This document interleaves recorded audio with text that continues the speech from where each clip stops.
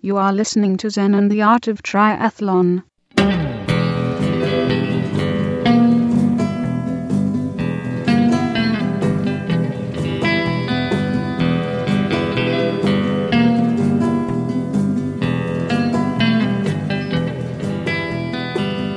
Well, hey there, all you triathlon studs and studettes. This is Coach Brett with another great episode of Zen and the Art of Triathlon. On this show, we have the news with Tawnee Prazak. Yes, she is back. We have a great discussion about all the things that are happening in the industry right now.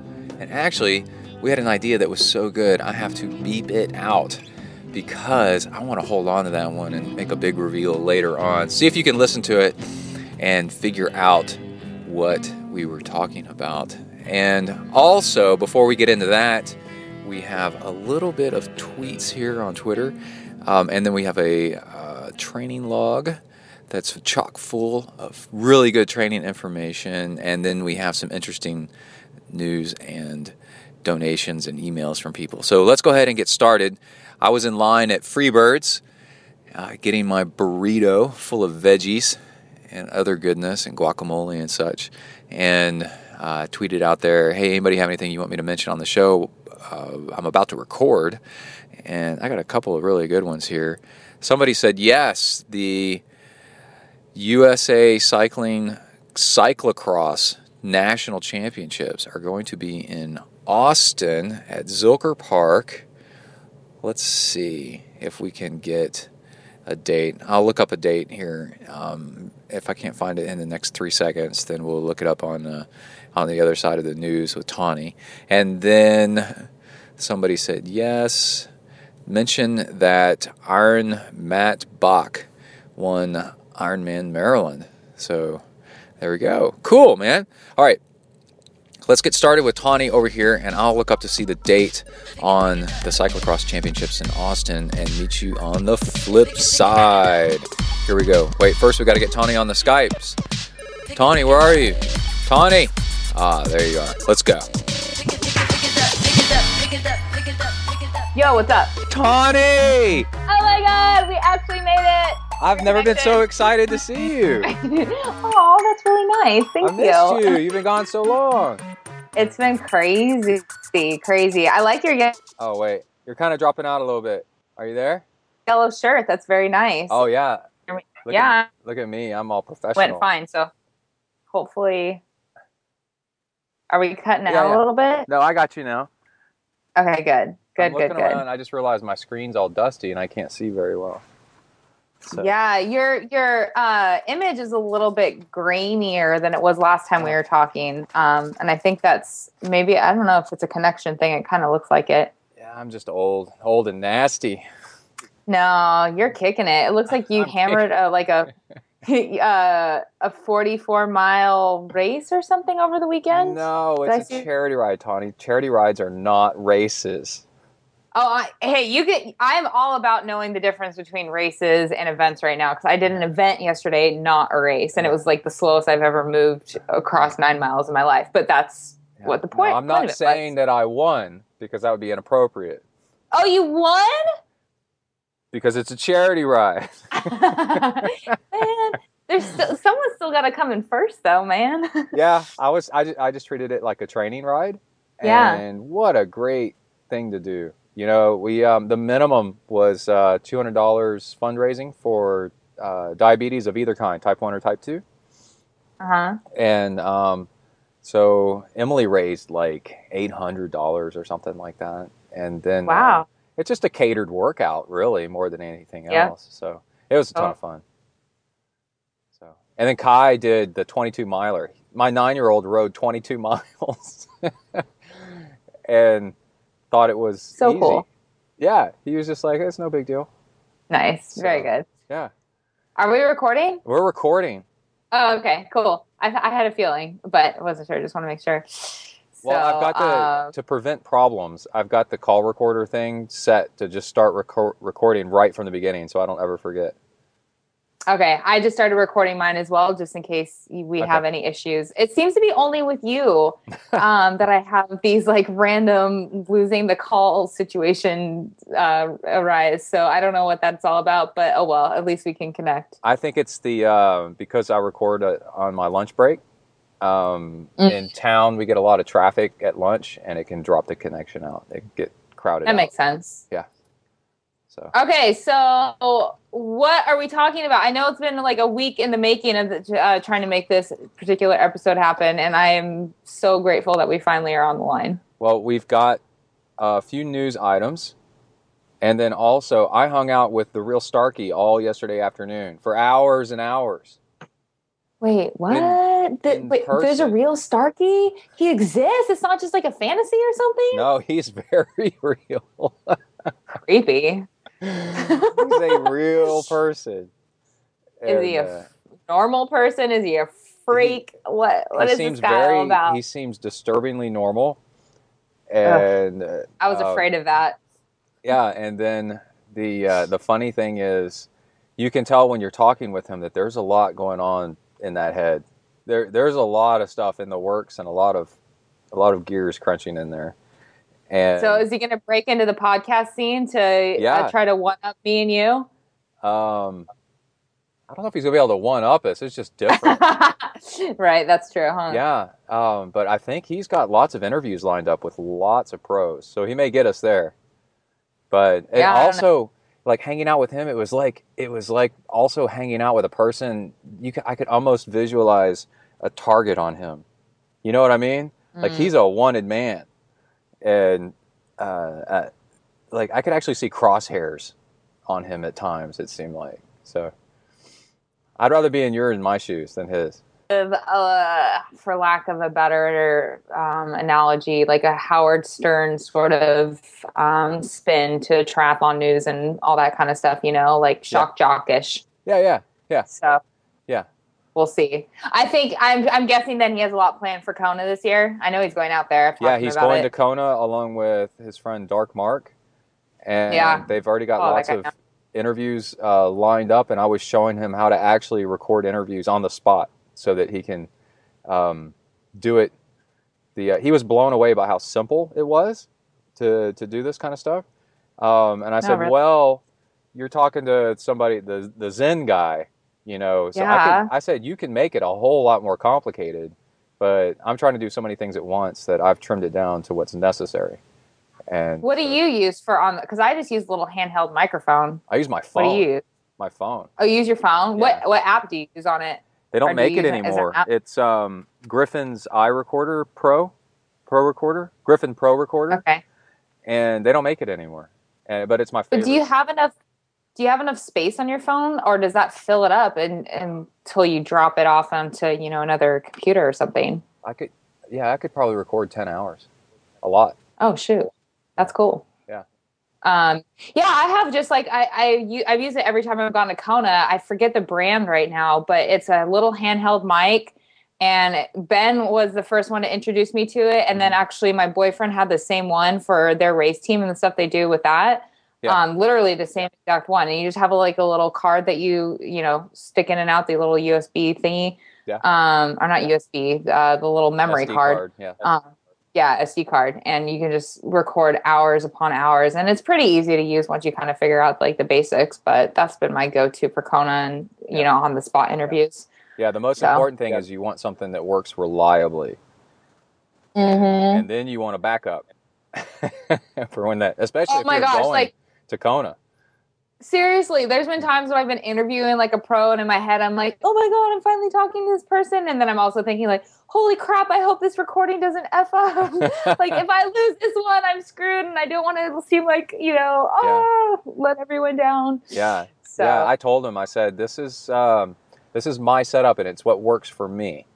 So don't think that this is the only way to do it. There's a million ways to do this. So through trial and error, you just got to keep working at it. And eventually, if you care enough, you'll find a system that really works if you want to keep doing it. So, okay, let's pull up our questions. Not questions. What am I saying?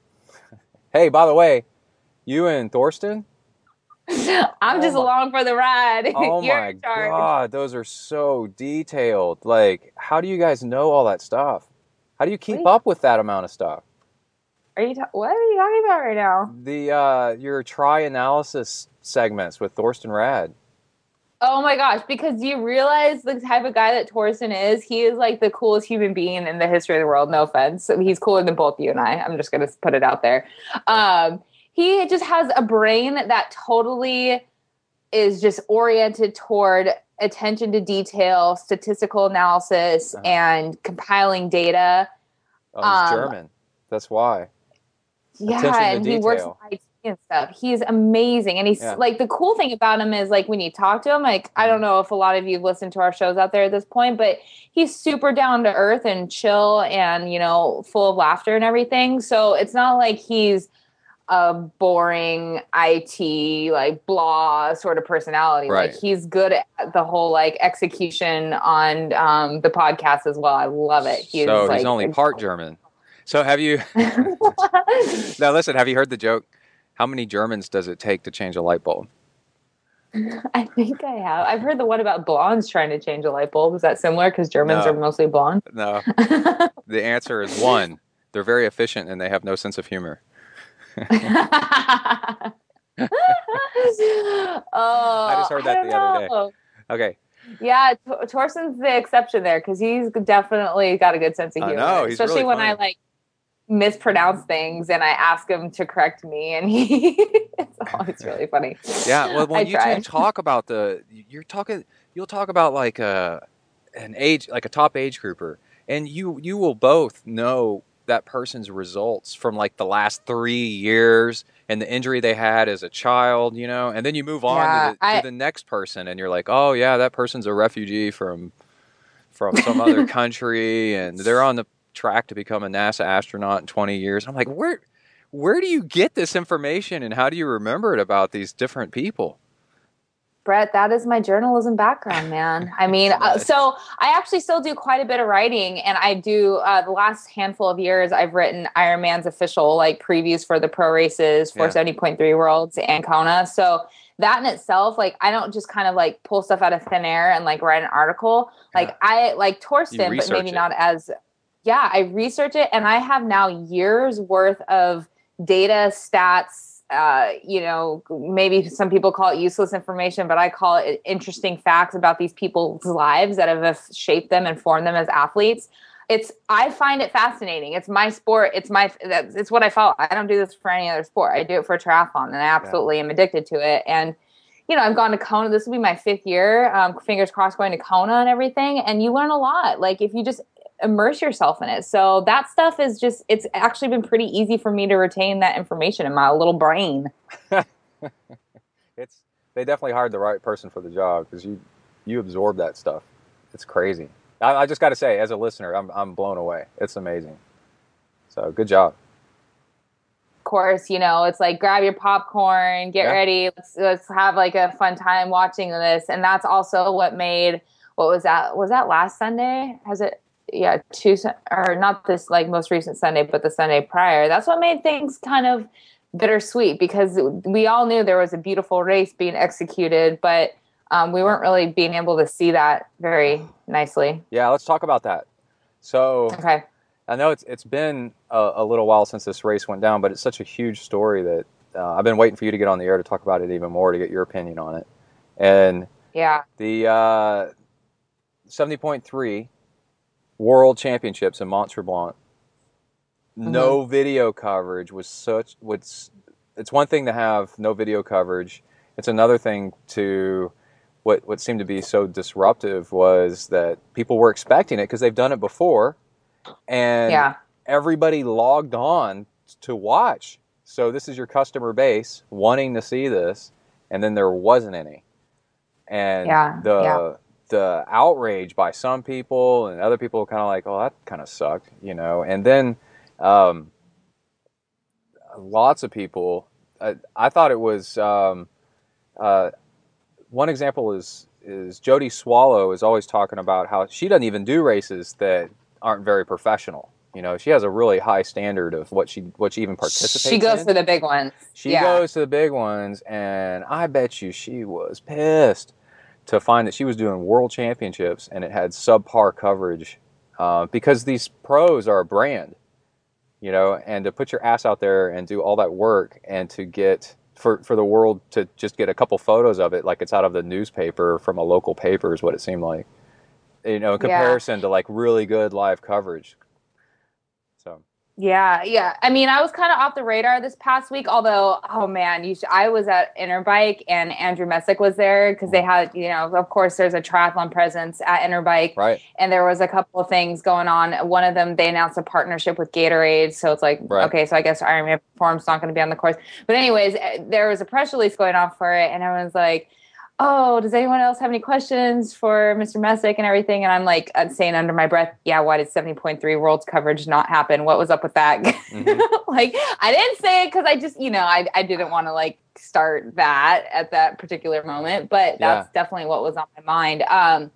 But, you know, that said, I haven't really seen if there's been much follow-up on it, but my initial reaction and something that Torsten and I also talked about is that, first of all, I know that Ironman paid NBC or actually had a deal. I mean, obviously that meant money, to do coverage of the show. And that episode or that special will be airing before Kona. As far as I know, I think it's September 30th at 10 p.m. Eastern time. Right. Which is kind of a late time, but at least that's 7 p.m. for my Pacific time. And that would be like 9 o'clock for you, I think. Yeah. So maybe this year they decided to put all their eggs in that basket and put all their funding there. All right. We're back. I have all that saved, by the way, and I just started call recorder again. So if you have any problems, just let me know. Me too. I got it. It's cool. Okay. So anyways, what I was saying is that I'm not saying that it's right or wrong for them to put all their money into the NBC show or whatever. I'm just saying I'm trying to think of logical ways to kind of make a sense of all of this. And that seems like a good explanation, I guess, if any, because I haven't heard anything else. So, what they should have done was well before the race, they should have said, hey, big press releases, many of them. Hey, we're not going to do live coverage this year. We know you've had it before. Really sorry that we're not going to have it, but it's because of we're going to do it with NBC. And that would have, because it really disrupted so many people's schedules. And nowadays, the thing that's so valuable to people is time. And so, like, you changed your whole schedule for Sunday to watch this thing, and then to find out that it's not on. I mean, man, that makes people mad. Yeah. So. We actually, John, set up our little TV station for it the day before, and he did say that there was kind of low-key some sort of press release or something on their blog saying that Greg Welch was going to be doing periodic updates from various places around the course, not, saying that it wasn't going to be anything elaborate. It didn't say that. So there was some information out there. It just, like you said, there wasn't like a quality press release sent out to all of us. So I do know that I think, I don't know for sure, but I am pretty confident that that won't be the case in future years from little bits I've heard around town. I think that they'll, enough of us have spoken up to say, like, we want to see this and we want to see it covered well. We want to hear we don't want to just see the video stuff. We want to hear the awesome commentary of people that actually know about the sport that can give us like really cool facts, like as they're unfolding about these participants and everything, like any big sporting event. Yeah. And Greg Welch is awesome. He is so good at that. But there's plenty, there's a lot of up and coming guys that they're hiring on to Ironman to do the same sort of stuff. Lovato's really good too, right? Exactly. Oh my gosh. I saw him at Ironman Canada this year all day long. And I gained so much respect for him because, and all these guys who do that, Mike Riley, all of them, because their mouths are moving nonstop from whatever it is, 6 a.m. till midnight. Yeah. Insanity. So, it's a bummer that the coverage didn't happen. But you know what? I think enough people, this day and age, with social media and everything and how we can sort of speak our minds and let our opinions be known via Twitter, hopefully as respectfully as possible, we can affect change. Yeah, I know. Even Chrissy Wellington, I saw a tweet from her saying it was crap. it wasn't live coverage. What a bummer. It is. It's just not fair. But then you just sent me a link a while ago, Heather Wortley and her... Heather Wortel. Is it Wortel? Have I been saying it wrong? Oh my God. It's okay. That like I go back to the whole Torsten and I speaking on the podcast. Yeah. I've mispronounced so many like of the European names. I try. I've read all these names 8 million times in my head, but I've never said them out loud. Well, but you really impressed me with your geography when you said that you corrected yourself and said you were going up to Oregon or something like that. Oh, thank you. And I was like, there you go. And you said, I do know geography like that. You know I'm listening. I'm the geography inspector. It's all gotta be in the right place, or else I'm gonna be like, that's wrong. Okay. A few episodes ago, you gave me education. Yeah. So this blog. Yeah. Okay. So she narrated it as if she was Phil Leggett, and who was the other guy? Sherwin. And it's actually, I think it was actually not even Heather. I think it was Trevor, her husband, who's known for his amazing racer. Yeah. So he gets on a scale of 1 to 10. He gets a 10. He gets an 11 out of doing this. The accuracy was so right on, and also for saying Phil Leggett, and she's dancing on the pedals, right? And I will add to that the photos that he was able to compile from everyone from Nils Nielsen, who is like a badass guy just hanging out with him in her bike this past week, and a whole bunch of other names. I was looking at all these photo credits, and it's not just like one person or his own camera. Like he compiled some excellent photos here. Yeah. This thing is, you can almost hear music. So you ought to listen to it while listening to race kind of music and having good call. A crowd, like an applause and stuff like randomly playing in the background. Yeah. Because this thing is so good. Now, he loses a little bit of points because he didn't... You ever watch the tour, and when somebody messes up, the narrators, the commentators always are so harsh, right? They're like, oh no, he only came in fourth. What a miserable performance. Like that. He's so devastated. How will he face the team on the bus tonight? You know, like they're quick to say how horrible somebody did. And I was looking through that thread to see if there was any of that, and I didn't notice it. But that's how realistic it was, though, is I was actually looking for that. So, what did he? I think he did make a couple opinion or comments on Mel Hochschild, but that was still when she was sort of in the race, and it was actually kind toward her, saying that sometimes we just don't have the power, even though the mind wants it, or something like that. Yeah. So what he should have done is after one of those, he should have said, oh, "What a miserable day for her." Yeah. Right. She should be so Way devastated. To knock a girl when she's already down. I mean, oof. But that's the way they are. That's the way those two guys are. They're like so hard. With the ladies, girls, we're more sensitive to that, Brett. We need a little bit more love and emotion. Come on. What about the one where, I guess it was in front of Heather, where he said that she got cut off by somebody that was an obvious drafting penalty. And, I like that and out. Made her slam on her brakes and start yelling at the person at the obvious infraction. She made a huge pass, like 5 girls or something. It was so dramatic. It was so good. So good. I know. I'm like, so getting back to our original point, if we had that going on live, I mean, dude, talk about gaining ratings for triathlon. That's what's going to do it. And my other argument is as we're starting to see in these races, in particular the men's race at 70.3 Worlds, is that with all these up-and-coming ITU folks, dude, they are killing it with how exciting these executions are, particularly on the run and how close it is. I mean, it was just Javier Gomez, Jan Frodeno, all of them, Tim Don, all Olympic guys. It's just the whole dynamic of 70.3 is changing. Tawny, I have an awesome idea. Oh, my God. What? I've heard other podcasts do this. Okay.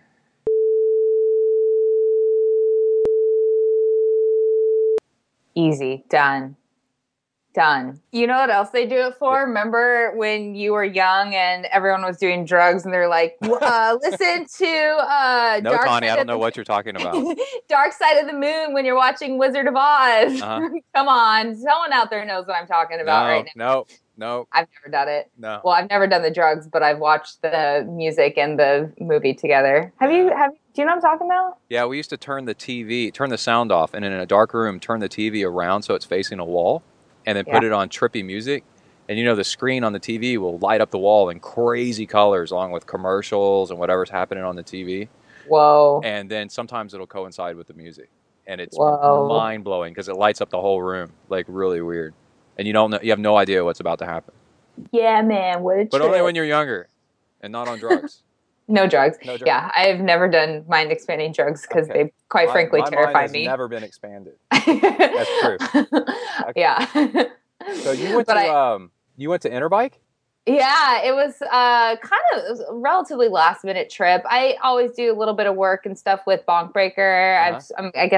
I'm pseudo one of their athletes and everything. And I've worked with them at expos before, and I know the product very well, use it, so they trust me to come on board and help them at their expos. So this one was a good one. I was able to get out to Vegas, which is, a 4-hour-ish drive for me. Get out there and help Bonk Breaker at their booth, which is honestly, like, I know people who work at expos and work behind a booth probably are thinking, oh my God, at trade show for that many hours, nonstop all day, like tear your hair out. But when you're working with a company that puts out a good product, it makes the day a lot easier. And then so it'd be a little bit of that, and then I'd sort of disappear from Bonk Breaker and go do my own thing and go mosey around the whole trade show network, rub shoulders with, or rub elbows, I guess is the term. Man, I'm so bad at these terms. With all the cool kids in the bike industry. And it was a blast. It was my first Interbike experience. And if you ask me, like, what was the coolest thing I saw, or where, I don't even know where to begin. It was all awesome. So can you say Amarita bars real quick? Just say it. Amarita bars. Okay, I'm going to take that, clip it out, and then dub it over every time you say Bonk Breaker. It's going to be Amarita bars. Okay, I haven't tried. I'm going to look this up. I know I hear you obviously talk about them 24/7. I want to look at. Well, I saw a write up about Bonk Breaker in Triathlon magazine. So interestingly, when that Bethany Mavis, I think, was the one who wrote that, and she was interviewing one of the girls during Interbike. I actually talked to Bethany for quite a while right after she did that interview, which eventually turned into that article. So when I saw that article posted, I was like, oh, that's what she was just interviewing them for. Yeah, it was a really good article. It was really cool. Bonk Breaker really tries, they're all out just trying to have the best ingredients possible. Yeah, so and that's they do. exactly like Amarita bars. I love companies that do that. They're not going to cut any corners and do really high quality, and then wherever that lands, So it's good stuff.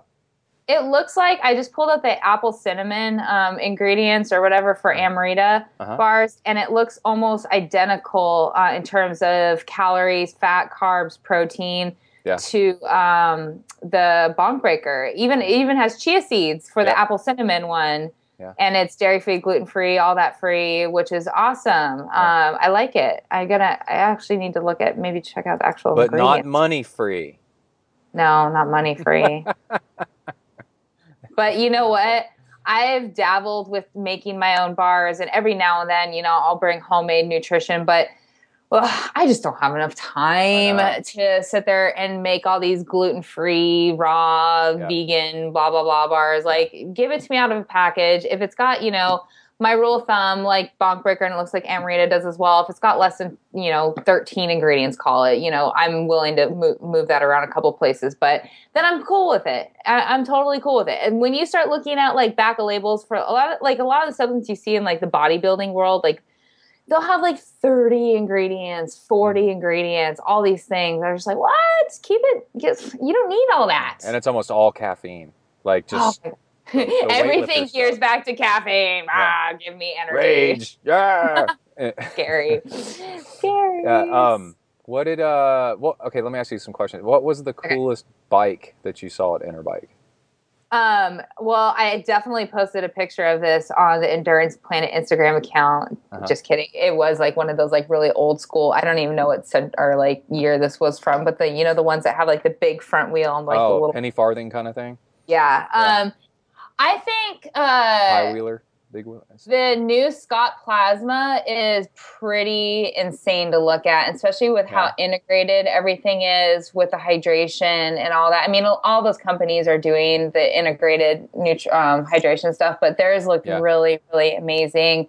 I felt that, no pun intended there, had a huge presence there this year. If I were to say, I think they had probably the premier location and sort of setup for out of all the bike companies. Yeah. And so they had a huge variety of bikes laid out there. And I'm totally partial to the IA because it's just such a beautiful machine, in my opinion, being able to ride one.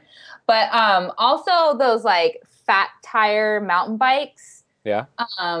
I've never ridden one of those, and I've also never been to Interbike, but I saw quite a few of those there. Yeah. And they seem to really be dialing those things in to make them like practical and more widely available to folks, in my opinion. So those few would definitely probably be the ones that stood out in my mind off the top of my head without even giving it too much thought. And who was the weirdest person that you saw there? Weirdest person? Yeah, like or weirdest dressed, like craziest looking person you saw. Did anybody stand out in your mind? I would actually, okay, so did you see on my Instagram account that dead horse looking thing that I posted a picture of? I don't on the so Ryder sunglasses, as Ryder with a Y, they had their whole setup Western style, and so all of their folks were dressed up like cowboys and cowgirls, like full on. So that was kind of interesting because no one else was really doing like that, like going out. Yeah, like going out to that level of like dressing up like a crazy person.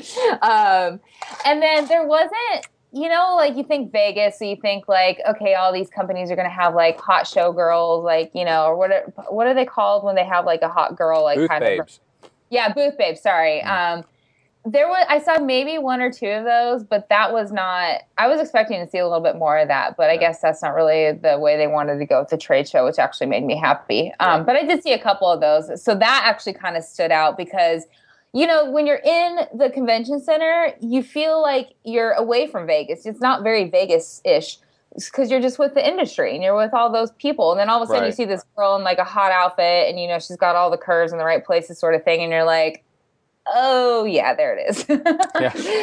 So the whole in the United States at least, and maybe Europe too, the whole expo industry was really bad with booth babes up until a few years ago, and then people got sick of it because there's so many women executives and in management, now, and they're like, listen, one, you're running away the women customers because they don't like it. Yeah, you're making women look dumb. Like the only value is if they're really hot or something. And then the guys are acting like idiots because they can't keep their heads on straight because of these girls. And you're just cheapening the whole industry with this. And so I think it was so bad at my geography stuff, the big convention I used to go to. Used to have it it started kind of bad, and then I've noticed that one that doesn't exist anymore at all. Yeah, I was happy about that because I definitely agree that it lessens like the quality. It kind of brings down like the you just lose a little bit of respect for that when you bring that into the vibe. And not that these girls aren't pretty, but it's just not the time nor place for it. One thing I did notice being a woman there was that men way outnumber the women at Interbike still. And I know cycling is still largely a male-dominated industry. Definitely, in my opinion, more so than triathlon. I've actually come to, in my own head, make these conclusions. I feel like at triathlon expos, I definitely see more of an equal ratio. Yeah. There was barely any women there. There was enough, and they actually did have one section that was geared toward women's cycling clothing and women's specific gear and stuff, and that was really cool. But it overall, man, it's like a 5-to-1 ratio, guys to girls for sure. So that actually made me feel even better being there because I'm the type of girl, you guys can probably tell, like I go around, I'm, happy-go-lucky, just smooze it up with whoever. It could be any of the big names. I had a great conversation with Steve Head. I'd never met the guy in my life, but all of a sudden I'm like, oh yeah, here's my name, Tawny Perez. Let's talk about blah, blah, blah. So I'm not afraid to go up to a lot of those guys and just start talking to them. Does he still have the ponytail? Yes, he does. Oh, cool. I haven't seen a picture of him in a while. Really nice guy. Yeah. It didn't seem like he was that interested in coming on a podcast, unfortunately, but that's too bad. he still was definitely an interesting conversation. Yeah. Yeah, he's a big deal. Yeah. All right. So. Let's see. We had one other thing. Challenge bought Rev 3. Rev 3. Yeah. I think this is great. And I also think I think a lot of people have talked about this a little bit. Mm-hmm. You know, what we're going to hopefully see now with these two big companies coming together, Challenge especially, with it seems the amount of resources they have, is what kind of race coverage are they willing to provide? Are we going to see a championship event from them? And, you know, down the line, will that championship event ever rival Kona? I mean, right. It's crazy to think right now, but anything is possible, like Iron Man says, right? Yeah. You see what I did there? Anything is possible, or nothing is impossible, or something like that. I don't know. Whatever it is. Including driving your own customers to a different company. Exactly. Yeah. Exactly. Yeah, I'm really excited because I would be doing Rev 3 and Challenge races all the time, except there aren't any here. So in Texas, and maybe we'll see some as they expand. And because, boy, Challenge knows how to put on a big race. Hello. Oh my God! Jeez. Third time. Keeps hanging all right. up. Okay, so did you hear what I was saying? So Challenge knows how to put on huge races. Yes. With big prize purses. Right. And Rev 3 puts on great races, really high quality races for the age groupers, and it has really good North American market penetration. So I think I'm starting to sound like you. Like, that was some pretty good terminology right there. It was beautiful. Yeah. Very well executed. I've done a Rev 3 race, and I loved it. I loved the experience. It was in Portland back when they had that race. And the only reason I haven't done a challenge race is because up until this year, there haven't been that many available in North America. But I know that even this year, there's one coming up, I think in a few weeks, up in California, in Northern California, Rancho Cordova. Right. So, you know, they're having much more of a wider presence here in the States, which makes me much, much more geared up to do one of their events. Yeah. Yeah. So, yeah, I think they need a championship. I think that, but not knowing too much. It just seems to me like they need a championship for something for people to drive for. Mm-hmm. You know? Yeah. And if not, then not. But I think they need it. I think the one we need to keep our eyes on is Bahrain, which is taking place in December. And I think it's a 70.3, but it has one of the biggest prize purses, if not the biggest prize purse we've ever seen in the sport for one race. And so you can imagine if they're attracting that kind of, those kind of caliber of athletes, especially after, the Konas and the 70.3 Worlds and all those kinds of races, that they're going to have to do some incredible coverage on that. And I think that, especially after what we've seen this year so far, they're going to probably really try to go above and beyond. I would at least hope with that race to see what we can. And the Bahrain one is a half, right? It's not a right. Yeah, right. Boy. Which makes it easy to, like, as a professional athlete. Even if you race Kona, you're like, oh well, crap. I mean, I did Kona and I get a couple months to chill, and then go do a half with that kind of money. Yeah, like, just easy. smash yourself. Smash yourself against the wall, like trying to, in a half, with that much money on the line. Like, the performances out there are going to be crazy. It's going to be some of the best racing we've ever seen. If it were a full, that would definitely put like a little bit more of a dark shadow on it coming at the very end of the season, or at least what we would call the official season in North America and everything. I know it's kind of different with Australia and all that, but a half is perfect. Perfect. So that's going to be fun to watch for sure. It's going to be so cool. Okay, so what was this crazy thing you were doing all day yesterday?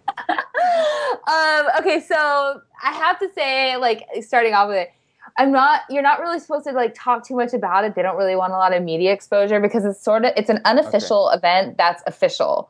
And so what was this thing you did in Connecticut yesterday? Right? That looked oddly like Southern California. It was an aquathon, and they say specifically, this is not a race, this is an event, hang out with your people that you're doing it with. There was not even an official, like, gun going off to start it. It was just kind of like everyone started to flow into the water and do their own thing. But basically what it ended up being was 9 miles of swimming and walking, hiking. We didn't even run. I don't even know if people run because it was like it's not that kind of vibe. Down the coast, and you swim as much as you can. And when you're not able to swim and there's like a nice little beach area, you can get out and you can walk the coast, you can hike the rocks. And this particular chunk of coastline is absolutely breathtakingly gorgeous. I mean, not only when you're swimming like face down in the water, you're seeing it's, like snorkeling and beautiful fish and, reefs and all that. And then when you're outside, you're like climbing through all these beautiful beaches and everything. So it's just gorgeous. And for me, it was one of those things like I've, sort of put racing on the back burner this year, but I've been swimming a ton this summer, especially we've had El Nino, so the water's been ridiculously warm. Right. So it just kind of made sense to do this event that was like right in my backyard in Connecticut. Right. And I think they've raised some money for some charities and stuff. I don't know. But it was truly epic. It was the most I've ever swam in one day. It was like about 4.5 miles of swimming. So it's like a point to point? Yeah, it's a point to point. So my dad, thankfully, was playing Sherpa as he does so well over all these years. And it was me, my mom, my sister, and my boyfriend, John. The four of us were kind of a group together. But I think there was like 300 something people who did it all together. So it's relatively small, but there's enough of us where the whole time you have like beachgoers asking like, what are you guys doing? Yeah. Like, they could tell you were doing something. Something was amiss. Exactly. A foot, not a miss, but a foot. So it's all on your own terms. Like I said, like there's no requirements of when you swim or when you're walking or hiking the coast. You do it however the heck you want. So you could technically walk the whole thing. You could technically swim the whole thing if you wanted. We did about 50-50. Yeah. And it was, I think, a perfect right amount because those last couple swims, the swims are anywhere from like a half mile to just over a mile at a time. Yeah. And the last couple ones, I was starting to feel, I'm like, all right, my body is it was for sure. So thankfully, you swim until you get like, man, my arms are tired. And then you kind of walk a little bit. And then you're like, man, I'm getting hot. I think I'd rather swim. And then you get back in and you swim. Yeah. And the coast works out nicely that there's certain parts where you definitely can't walk because it's just like sheer cliffs and stuff. Yes. And then there's then you get a like wide open beach of sand and everything. So you kind of plan that a little bit accordingly to make it work. So the cliffs of Connecticut. Exactly. Endurance event. Crazy. And I was able to fly home like within hours. It was crazy. Oh, cool. It was really cool. So yeah, thanks for asking. It was fun to actually do an event that wasn't a race and do it with my family and John and everything and just kind of like enjoy the scenery. Yeah. That's like the Iron Baby. It's like, this is not it's a race, but it's not a race. And be quiet because we're not supposed to be here right now. Yeah, exactly. Or else we'll have to get a permit and tell the HOA. Yep. Yeah. You know how it is then. Exactly. Like we were like, somebody said, like we started the swim and I told everybody beforehand, we're not supposed to be in this pool, so everybody be kind of quiet. And then as soon as we started the swim, somebody goes, how do they start off an Ironman? They play the Ironman music. And somebody like yelled or something like that, and go like that, and everybody went, shh. You're like, no, this is not what we want. Keep it cool, dude. It's on the deal. Yeah. Awesome. But no, it was good. I definitely think I'm going to make this an annual event because, I feel I did this less than 24 hours ago and I feel like I could go run 10 miles and swim and bike today too. It's not like a race where you're like, okay, now I have a dedicated week of recovery ahead. So, because I'm actually getting back to some training. So, because I have some ideas for racing in early 2015. So yeah, it's good that my body feels like it's ready to go right now. Well, I'm proud. That's awesome. Yeah. That's quite a thing. All right.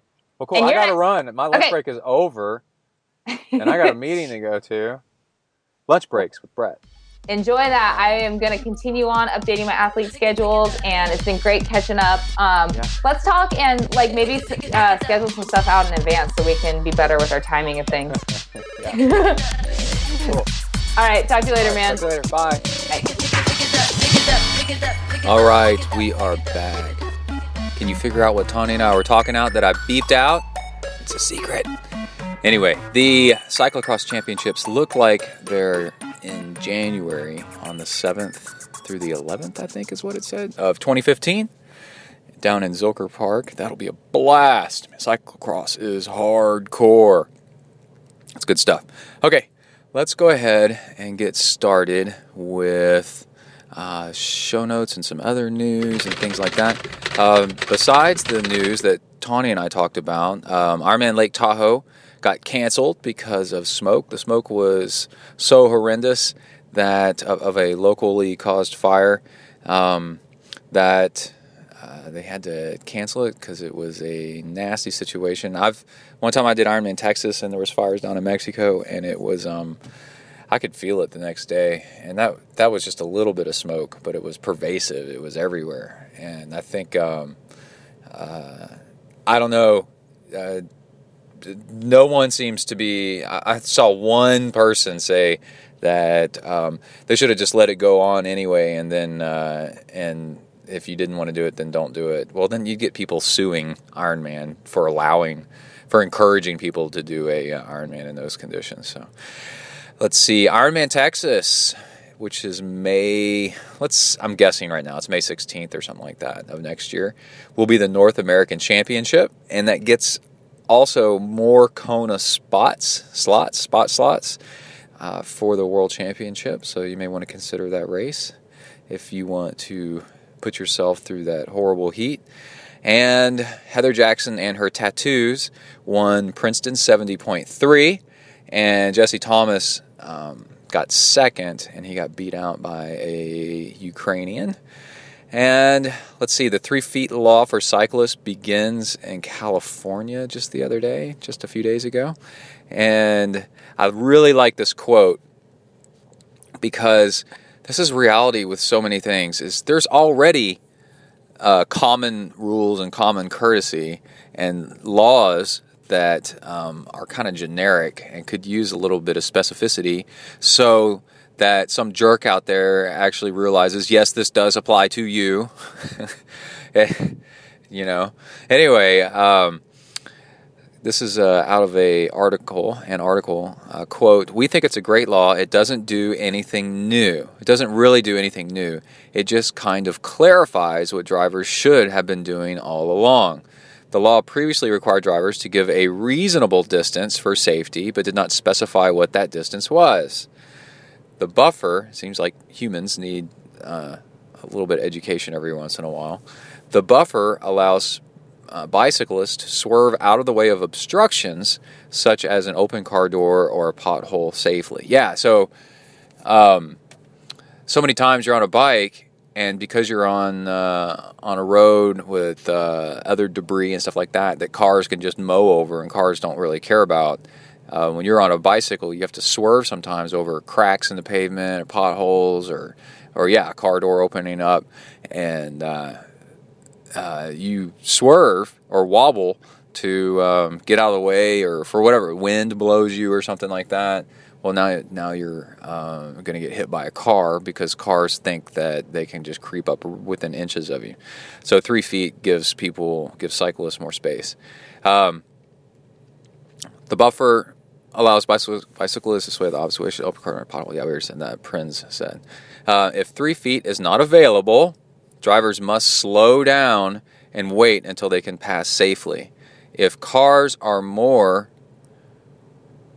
waiting, if 5 cars or more are waiting to pass a bicyclist, the cyclist is required to pull over and allow traffic to pass. That's interesting. So you still need to pay attention to cars and make sure that you don't have 5 cars backed up behind you. Because if you do, now you're being the a-hole and need to pull over and let cars go around you. How about that? If 3 feet doesn't look like it will be available, such as along narrow rural roads, a driver can slow to a reasonable speed. Here we go. Here's another vagueness. To pass the bicyclist more closely. So 10 years from now, they'll revise this law to define what a reasonable speed is. And it should be, 25 something miles per hour, whatever they decide over time. After people still get killed, and they need to get this defined. Okay, let's we're going to do the training log in a minute. There's tons of training stuff and nutrition and cadence, a lot of cadence stuff this time around, and gadgets. Actually, there's a gadget or two mentioned in there. But before we do, let's mention a sponsor, and then we'll get into donations and emails. Compete Hub. I was a horrible podcaster and a terrible human being last time around, and forgot to mention Compete Hub. And I got a note here about Starkey. Why do I have that in there? Anyway, the CompeteHub.com is a website which has like a universal look at almost all the races that you can think of out there. And when you start looking for your other, like Active.com is just horrible as far as trying to find a race and then just getting hammered with advertisements. All this, ugh. And Compete.hub is super simple. Find a race. It's got tools in there to find races that your Facebook friends are doing, so that you can do a community thing with other people. I got a note from Compete Hub just the other day that said one of my Facebook friends signed up for the exact same race that I was doing. That was really cool. A lot of times it has race profiles. It's got the weather. It's got like the known weather there before. I wonder what Tahoe's entry looks like.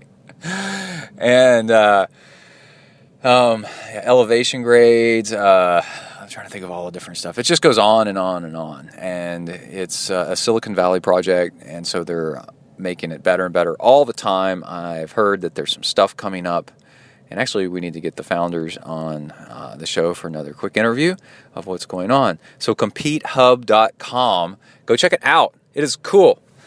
Okay, now let's get on to some emails. Okay, we got donations, and I'll tell you how in just a minute. But you send me a donation to the show, then you get your emails read on the podcast. How about that? That's pretty cool. Nadia from Russia. So I love getting emails from faraway places. So cool. Thank you for the message. I'm your podcast fan, not that far away, in Atlanta, based, originally from Russia. I'm tapering for Ironman Chattanooga. That's next weekend. Good luck. So this Hornet juice is part of the nutrition preparation. I tested Hornet juice for all those 100-plus miler rides, long runs. 2 bottles with Hornet juice, 1 with UCAN, 1 water, 2 packs of Hornet juice for additional water for 100 miles. Okay, let me repeat that. Tested Hornet for all those 100-miler rides, long runs.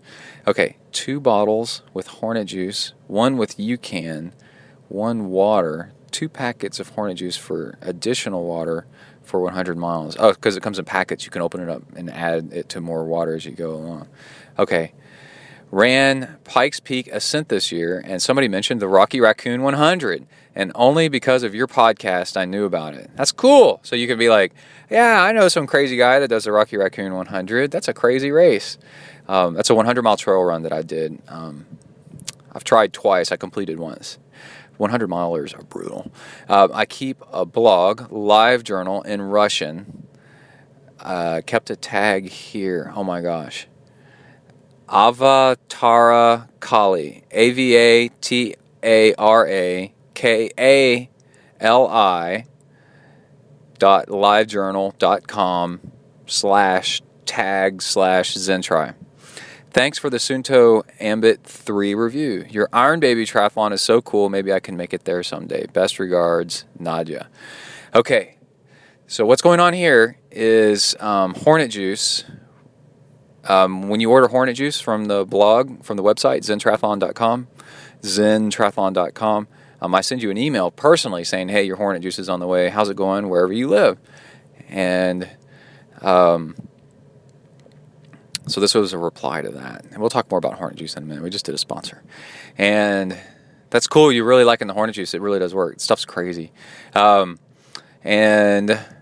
also the Iron Baby is November 9th of this year. And that's where I do a self-supported Ironman. And everybody's invited to come and join and do all or parts of it or most of it or a little bit of it. It's a blast. And it's free, and it's in College Station, Texas. More of that later.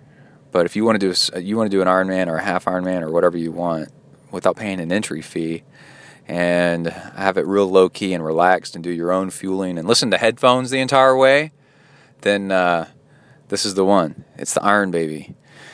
Google it, zentriathlon.com/ironbaby. Let's see, we got a donation from Joseph Rogalski. Hey, what's up? John Burns, Simon Wright. How's it going, Simon? Elizabeth Davis, John Taylor, Jonathan Woodman, Connor Sanders, William Beck, and here's a new one I hadn't gotten before, Hun Chu, Hunchoo. So I'm guessing that that's Chinese. I do not know. Hun, if I've got that right, email me again and tell me the story behind your name and where you're from. I love human geography. And like my name, Brett Blankner, is a mix of Swedish and German names, but there's more going on behind the scenes than that. There's, I think I mentioned in the show, Scotch-Irish and stuff like that. Nicholas Pike from Telford, England. And also on the blog, I'm going to put a link to the 70.3 review that Tawnee and I were talking about earlier in the show. That's in my show notes to mention here. Okay, so before we get into training log, let me mention what's going on here with the Hornet Juice and the show sponsors and the donations and all that cool stuff. Is that the only email? Is that the only email with a comment in it? Man, y'all can ask coaching questions and comments in here all you want. Just do it. Okay. If you donate to the show, which is on the left side of ZenTriathlon.com, there's a little PayPal link, then you really do help support this show. It helps pay the bills, the bandwidth, the bike maintenance. I just dropped off Kai's bike to get worked on. Oh my God, he is trashing that thing in the most awesome way. We talk about that in the training log. Kai went mountain biking with me this weekend twice for an hour and a half each time in heavy mud. And, the mud the second day wasn't as bad. But first day was heavy mud. Now his bike is just, and it's newish, so the cables have stretched, so it needs a tune-up and all kinds of stuff. And so bills, man. Bills. Triathlon's not cheap, and donations help so much. So you can donate by going to the left side of zentriathlon.com. You can donate. You can do a recurring donation, which is less than $4 a month, which is about $1 a show. And then also you can do a one-time donation, which either way you get my email address. But the one-time donation, you get a box where you can leave a comment. Do that and ask a question or just leave a comment you want me to read on the show. And you should do this. If you feel like that you've gotten just so much out of the show that you want to give back, and it's because this show, especially the training log, is so packed with nutrition and pacing and training advice and intervals and how to train long distance and short distance. We do it all here, and if you found that over time the show has really helped you out a lot and you want to give back in some little way, or some huge way, some medium way, that's how you do it. It's great right there. And then on the right side of ZenTriathlon.com is Hornet Juice. You'll see a link to it along with a lot of our other sponsors. And Hornet Juice is this crazy powdered mix that is mostly amino acids, which is protein. And it is the same amino acid profile that Japanese killer hornets use to metabolize their own body fat. It's in their saliva, actually. It's crazy. And it enables them to be the longest distance animals known. And it's because it allows them to fly the farthest, travel the farthest for the most amount of body weight of any creature on Earth. And so scientists sat down and said, how do they do this? They figured it out. It's a certain mix of amino acids. So they replicate it in a lab, and then you can get it in packets. And all of a sudden, yesterday, after I mentioned that there was a possibility that some people use it for sex, I guess to go all night, then I got a whole bunch of orders from that stuff. So you people are, one, totally sick, and two, probably exhausted by now. And 3, go get some more at ZenTriathlon.com on the right-hand side. And yes, it does work for awesome endurance workouts. You're starting to go hour plus, hour, 2, 3, 4 hours. You mix some of this in. It's only 60 calories, and a packet lasts an hour and a half. So you're doing like a 3-hour workout. It's just 2 packets, and you'll have like an incredible workout. It really does work. And let's see. It feels like you're running on diesel. Like it's just like unending energy because it's helping metabolize your body fat. And then a lot of that goes to Hornet Juice, but then a little bit of it comes back around to ZenTri, and we use it to pay the bills. And then I send you an email that says, hey, how's it going? And you get a little therapy moment with me, and we talk about whatever's going on. And a lot of times, it's like I just did with our Russian friend, I mentioned your email on the show. So cool. All right. Do we have any other sponsors? Let's see. Oh, TrainerView. So TrainerView is part of realtimeathlete.com. That beta is so close to coming out, and it's a training software that while you're riding the trainer or on the treadmill, it works on an iPad, it works on your laptop. It stitches together. You draw a route or you pick a route from the database. Anywhere where there's been Google Street View, it'll stitch together the Street View into kind of like a video, but it's Google Street View, so it's not totally smooth, but the coolest thing is it works everywhere in the world where there's Google Street View. So you want to ride through the Alps, you want to ride around Norway, you want to ride around Spain, you want to ride I'm trying to think somewhere else. You want to ride the Iron Baby course in Texas. You want to ride it's really good for checking out a course before you go do it. The Austin 70.3, the Tahoe course. The other day I rode the Tahoe loop on this thing, and it has an elevation profile of what you're doing. The beta is coming out, and it's really cool because Morgan added to it a turn arrow. When you're about to come up on a turn, I told him, I said, man, I'm riding this thing, and if I'm not paying attention to the map that's up in the corner, then this thing takes a right-hand turn, and it's kind of jarring because you're not expecting it because you're not looking at the map. And it just turns all of a sudden, and it's Google Street View, so it's kind of like, whoa, what the hell happened? And Morgan added in turn arrows for like 5 frames. It's going, you're about to turn right, you're about to turn right, it's a little right-hand turn arrow, you're about to turn right, boom, you turn. And then that's much more realistic. It's so cool. And Morgan also added a forum, kind of like Slow Twitch. And there's already some stuff in there about some woman trying to swim the North Sea Channel, which is nuts. And then a picture of a guy riding a bicycle stacked up with bricks, which is pretty funny. So you got to go check that out. My goal is to get more stuff on that forum, and then we can talk about it on the show. We can read forum threads on the podcast and answer questions and do commentary on it, which would be great. And then, let's see, Amrita bars. I'm always mentioning Amrita bars.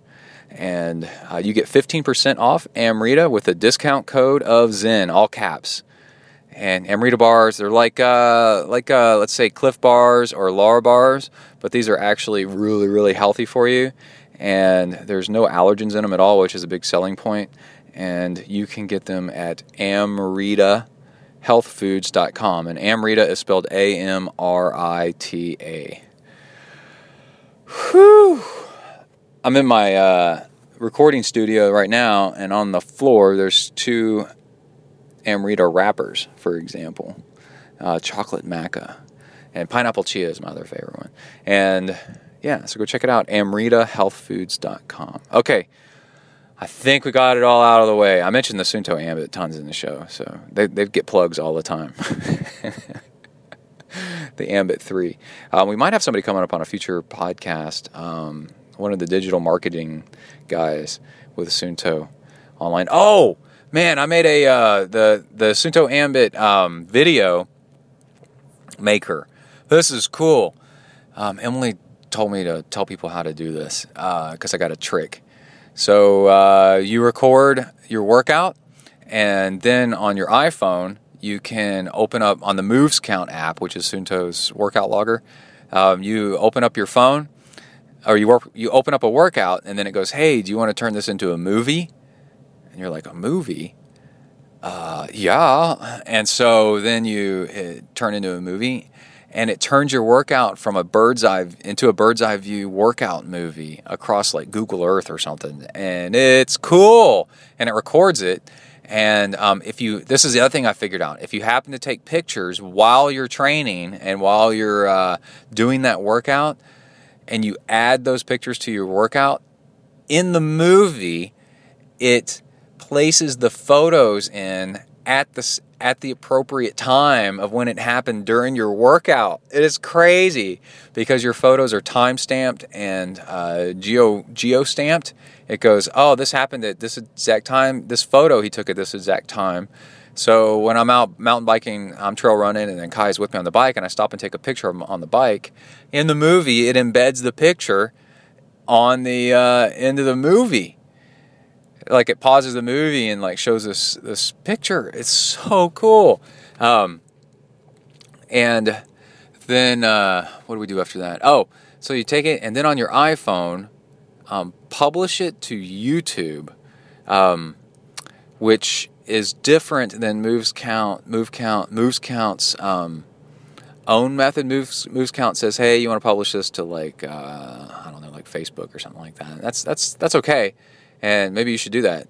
But if you have a YouTube account on your iPhone, publish it to YouTube, and then once it's on YouTube, open up the video editor and add music, because the Moves Count has no music automatically attached. So it's a little musical note symbol on YouTube. You add the music and then let it save, and then when you play it, your workout bird's eye view cool map thing that it makes, which is really, really cool, now has track music, and you can select from all these genres of music. It's so cool.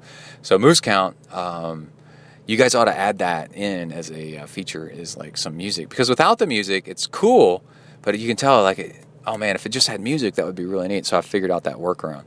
And so there's your Moves Count and Sunto, a little plug right there. All right, let's get started with the training log. And yeah, I think it's time to rock and roll. Kai's with me on a bunch of this. We start off bike riding in Austin, north of Austin, on a charity ride. Kai bikes 22 miles on a charity ride. This kid's a maniac. And just all around a really, really good time. And, okay, I think we're ready to go. Let's get started with the training log. You are entering the ZenTri training log zone. Huneli.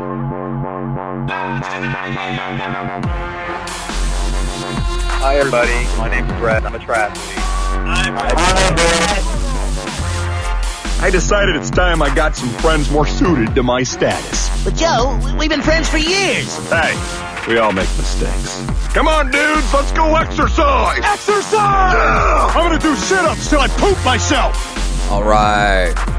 Training log. Start date.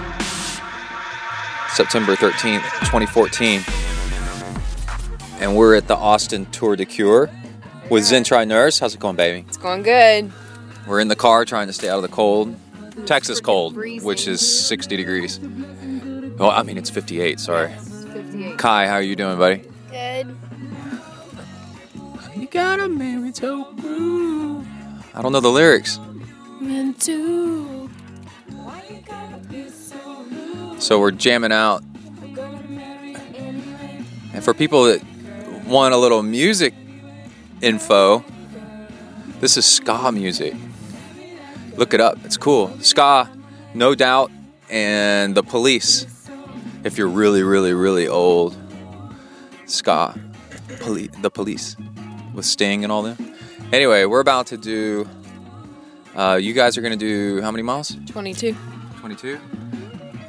And I'm going to do the 44. And all three of us down for the 44. So Kai, at age 9, is going to ride 22 miles. Yeah. So we're pretty He's amped the about only that. kid we've seen so far. Did you see any other kids up there? No, that's weird. So we're north of Austin in Cedar Park, Georgetown kind of area. And we had a cold front come through overnight. So it went from 100 degrees. Stop there. It went from 100 degrees yesterday to 58 with a strong wind. And just like classic smaller, I mean it's a small to medium sized event. The guy getting in the car in front of us, baby, he's got a big Texas jersey on, and it's beef.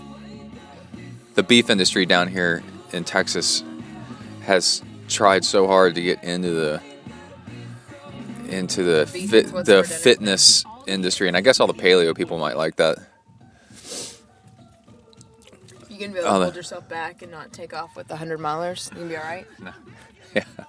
So I only brought enough fuel and enough mental energy. So that's the only thing that's holding you back. Fuel and mental energy to do the 44, which will take me just over 2 hours. So, but it depends on like stopping and talking to people and stuff like that. So I'm treating it like a workout. And Emily keeps saying I'm gonna race this thing, or just like we did for the diabetes walk that we were talking about last night. That people started running, and you were like, I can't, and I was like, go, and then you just had to. That's what Emily's talking about. Very, very early in the ZenTri world, a long time ago. We were doing a diabetes 5K walk, pushing a baby jogger and everything. Yeah, look how he's a baby. And then look how he's a little baby. He's so cute. Oh, he's such a baby. No, he's not talking. He's reading. And By the way, I'm done with them. okay. And then they said go, and how many people do you think were in that? A couple hundred? I don't know. I guess. It's hard to remember way back then. And also remember at this time I was big into barefoot running, and there's a bunch of guys at the front who just took off running like at a race pace, and I was like, oh no, this is a race, and or people are turning it into a race, even though it's a charity thing. And so I go, Emily, look, they're going off the front, and you said, go ahead and go, baby, it's okay, like that. And so I took off my shoes, put them under the baby jogger, because a little sling under the baby jogger, and took off running. Like brick streets, remember? Yeah, it was like rough asphalt and all kinds of, and then brick streets. And I got I eventually worked my way up to the front, because remember, they had a head start on me by a good gap. Route marshal. And then with about half a mile left, I passed the leaders and won a charity walk. Right. You should have gone way ahead of him. I think that's the only race I full out won as an adult. No, you won the turkey trot or something, right? Remember? You got second. What was the turkey trot? What was that? College Station. I won my age group. Oh, okay. No, you got these people from the university. They're track runners. You think you're doing good doing a 19-minute I still got 5K, 35. and then you find out somebody ran it in 14 minutes. Dad, You're I got like, second in whoa, the holy 5K. crap. Yeah. Anyway, They tried to give me a kid's jersey. so Emily raised so much money. We appreciate people donating for the Tour de Cure. It's type 1 diabetes, or is it type 2 as well? It's just diabetes, period. Just diabetes, period. A fundraiser. And they do cycling events to raise money. And we had to raise $200 to be in it. And Emily hit her goal like within 3 seconds. People donated. And then it took me until the last minute for people like to donate. 2 days before it was due. Yeah. To get the minimum. To get the minimum. But Emily raised so much money that they got, she gets a red jersey for being a diabetic in the first place. Did they make you prove it? Did they make you have a coma or something? They made me bust out the insulin pump and show that it was actually connected. I was about to to, my body. they were hesitant for another reason. They were trying to check the list or something like that. Well, most of the other people that were there picking That up was the their 100-mile start. Did you hear that? Yeah. A gun went off. were And larger, and oh yeah, there's some people that look like, unfortunately, they were symptomatic of type 2 diabetes. So that's more of a lifestyle. Not entirely though, right? It's a genetic component to it. There's some people that eat tons of sugary stuff and never develop diabetes. it'll catch up to 'em. Emily, the nurse, it'll catch up to him. One way or another. Yeah. Anyway, it takes them longer to get diabetes, I guess. And then, all right, Kai, what are you doing? It's like having a monkey in the car. How are you different? Because I'm not crawling over the seat and hitting the windows. Right the second. Well, Anyway. you were dancing in the car and singing and, I was not. Anyway, this is 500 people. And then it's broken up into several different rides. There's like, do you think there's an 11 miler? There's an 11 miler, 11 miler. 22, 44, 67, 83, and 100. Right. So the 100's just left. That was at 7. I leave at 7:45, so I need to start getting my stuff together. Yeah, we need to get... And then you leave about an hour later. get all our And then we'll probably finish sort of around the same time. And we're really stoked for Kai. This Because is the longest ride Kai's ever Kai's done a 15 miler before, and he had a Godzilla TV commercial Snickers moment where he got really grumpy. Oh, Snickers. We should have had some And I had to put food in his mouth. I had to force him to eat food. And then move his mouth. And then make him chew it. use my hand to move his jaw. Why did that just go off all of a sudden? Because we've been in the car long enough. And so then Kai, all of a sudden, about 5 minutes later, was taking off, feeling great, like trying to drag race me on the bike and stuff. So, Emily's getting ready. So, the other thing is that it's pretty freaking cold. Emily, whoa. Whoa. Whoa. Down to the sports bra already? I'm putting on the other jersey. Everybody calm down. Why are girls so high maintenance? You're more high maintenance than me. What? Me? Sometimes. All I want is to be left alone. What? Yeah. How about me? Dude, you're just a freak. Yay. Does this look too big? I've decided Kai's nickname is Ultra Nasty. Does it look too big? It's a little big, yeah, because this is all poofing out when it doesn't need to be. You need to switch that out. I don't want to have to go back. Let's ask That's too big. Siri some questions. Serious? Okay, finish up. Oh, Siri. we were asking Siri questions earlier. Kai thought that was really funny. All right, so that's it. We're going to come back with audio, maybe from the race start. That stuff gets kind of complicated, but definitely from the after. It's not. This is where my pump is. Okay, but this is not a race. I'm being. Normal. How it comes down and stuff. It looks big. It looks one size too big. It's all baggy on your waist. Hey, I don't want it to be super tight. Well then, I just got yelled at to get off the microphone. Real cyclists wear clothes that fit. She's outside of the car looking in the car window. You know, doing the turns and the... Yeah, all right, I'm going to get off. No, I'm going to keep this one. All right.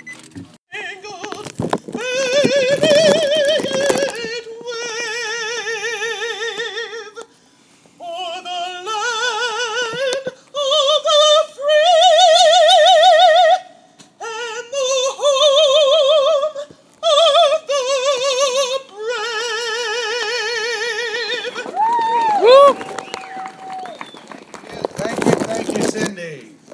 Okay, so you know you're riding on the roads with traffic, so it's two abreast. You stop at stop signs. All right, we're and gonna stop start. at red lights. The green Check y'all lights later. just go right on through those. We have police officers. All right, I'm done. Took me 3 seconds. No, just kidding. We're time jumping. 2 hours and 15 minutes or something like that. Ended up being 45 miles. And that was a blast. No headphones. And I'm glad I didn't, even though I had some with me. I didn't wear them. Riding a totally new course that I'd never ridden before. And it's just exactly as hilly as where I live, so not too bad. It's really pleasant. There's a couple little hills, or maybe a bunch of just little hills. And rough ranch roads every once in a while. Everything's on asphalt, but man, it was like actually the ground is real rocky here because we're just north of Austin, and it was like, and there's goats and stuff like that, and it was exactly like riding in Spain. Oh, it was so cool. I was having a really, really, really good time. I told everybody as I passed them, good job, good morning, mostly good morning, good morning, good morning, good morning, good morning, and did it as a nice workout, And they said, you might have heard a little bit about that. They said at the beginning, cops will give you tickets if you try to run through stop signs and such. And I don't know if they really would or not. But there's cops, helping out. And aid station every 10 miles or so.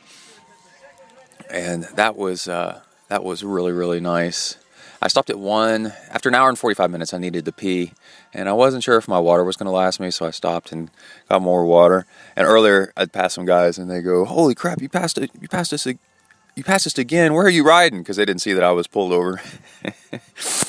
And there's I would say 5% of people, just a few other people, are on triathlon bikes. And then, it's like this, it's not a multiple loop, but it's a multiple distance event. And when I finished, they gave me this big cheer, coming through. And I felt really self-conscious. I'm like, why is everybody clapping for me? But it's a really there's all these people cheering. You can hear it over there maybe. There's all these people cheering because it's a really well-run event. The professionalism of the volunteers and everything is really, really, really nice. And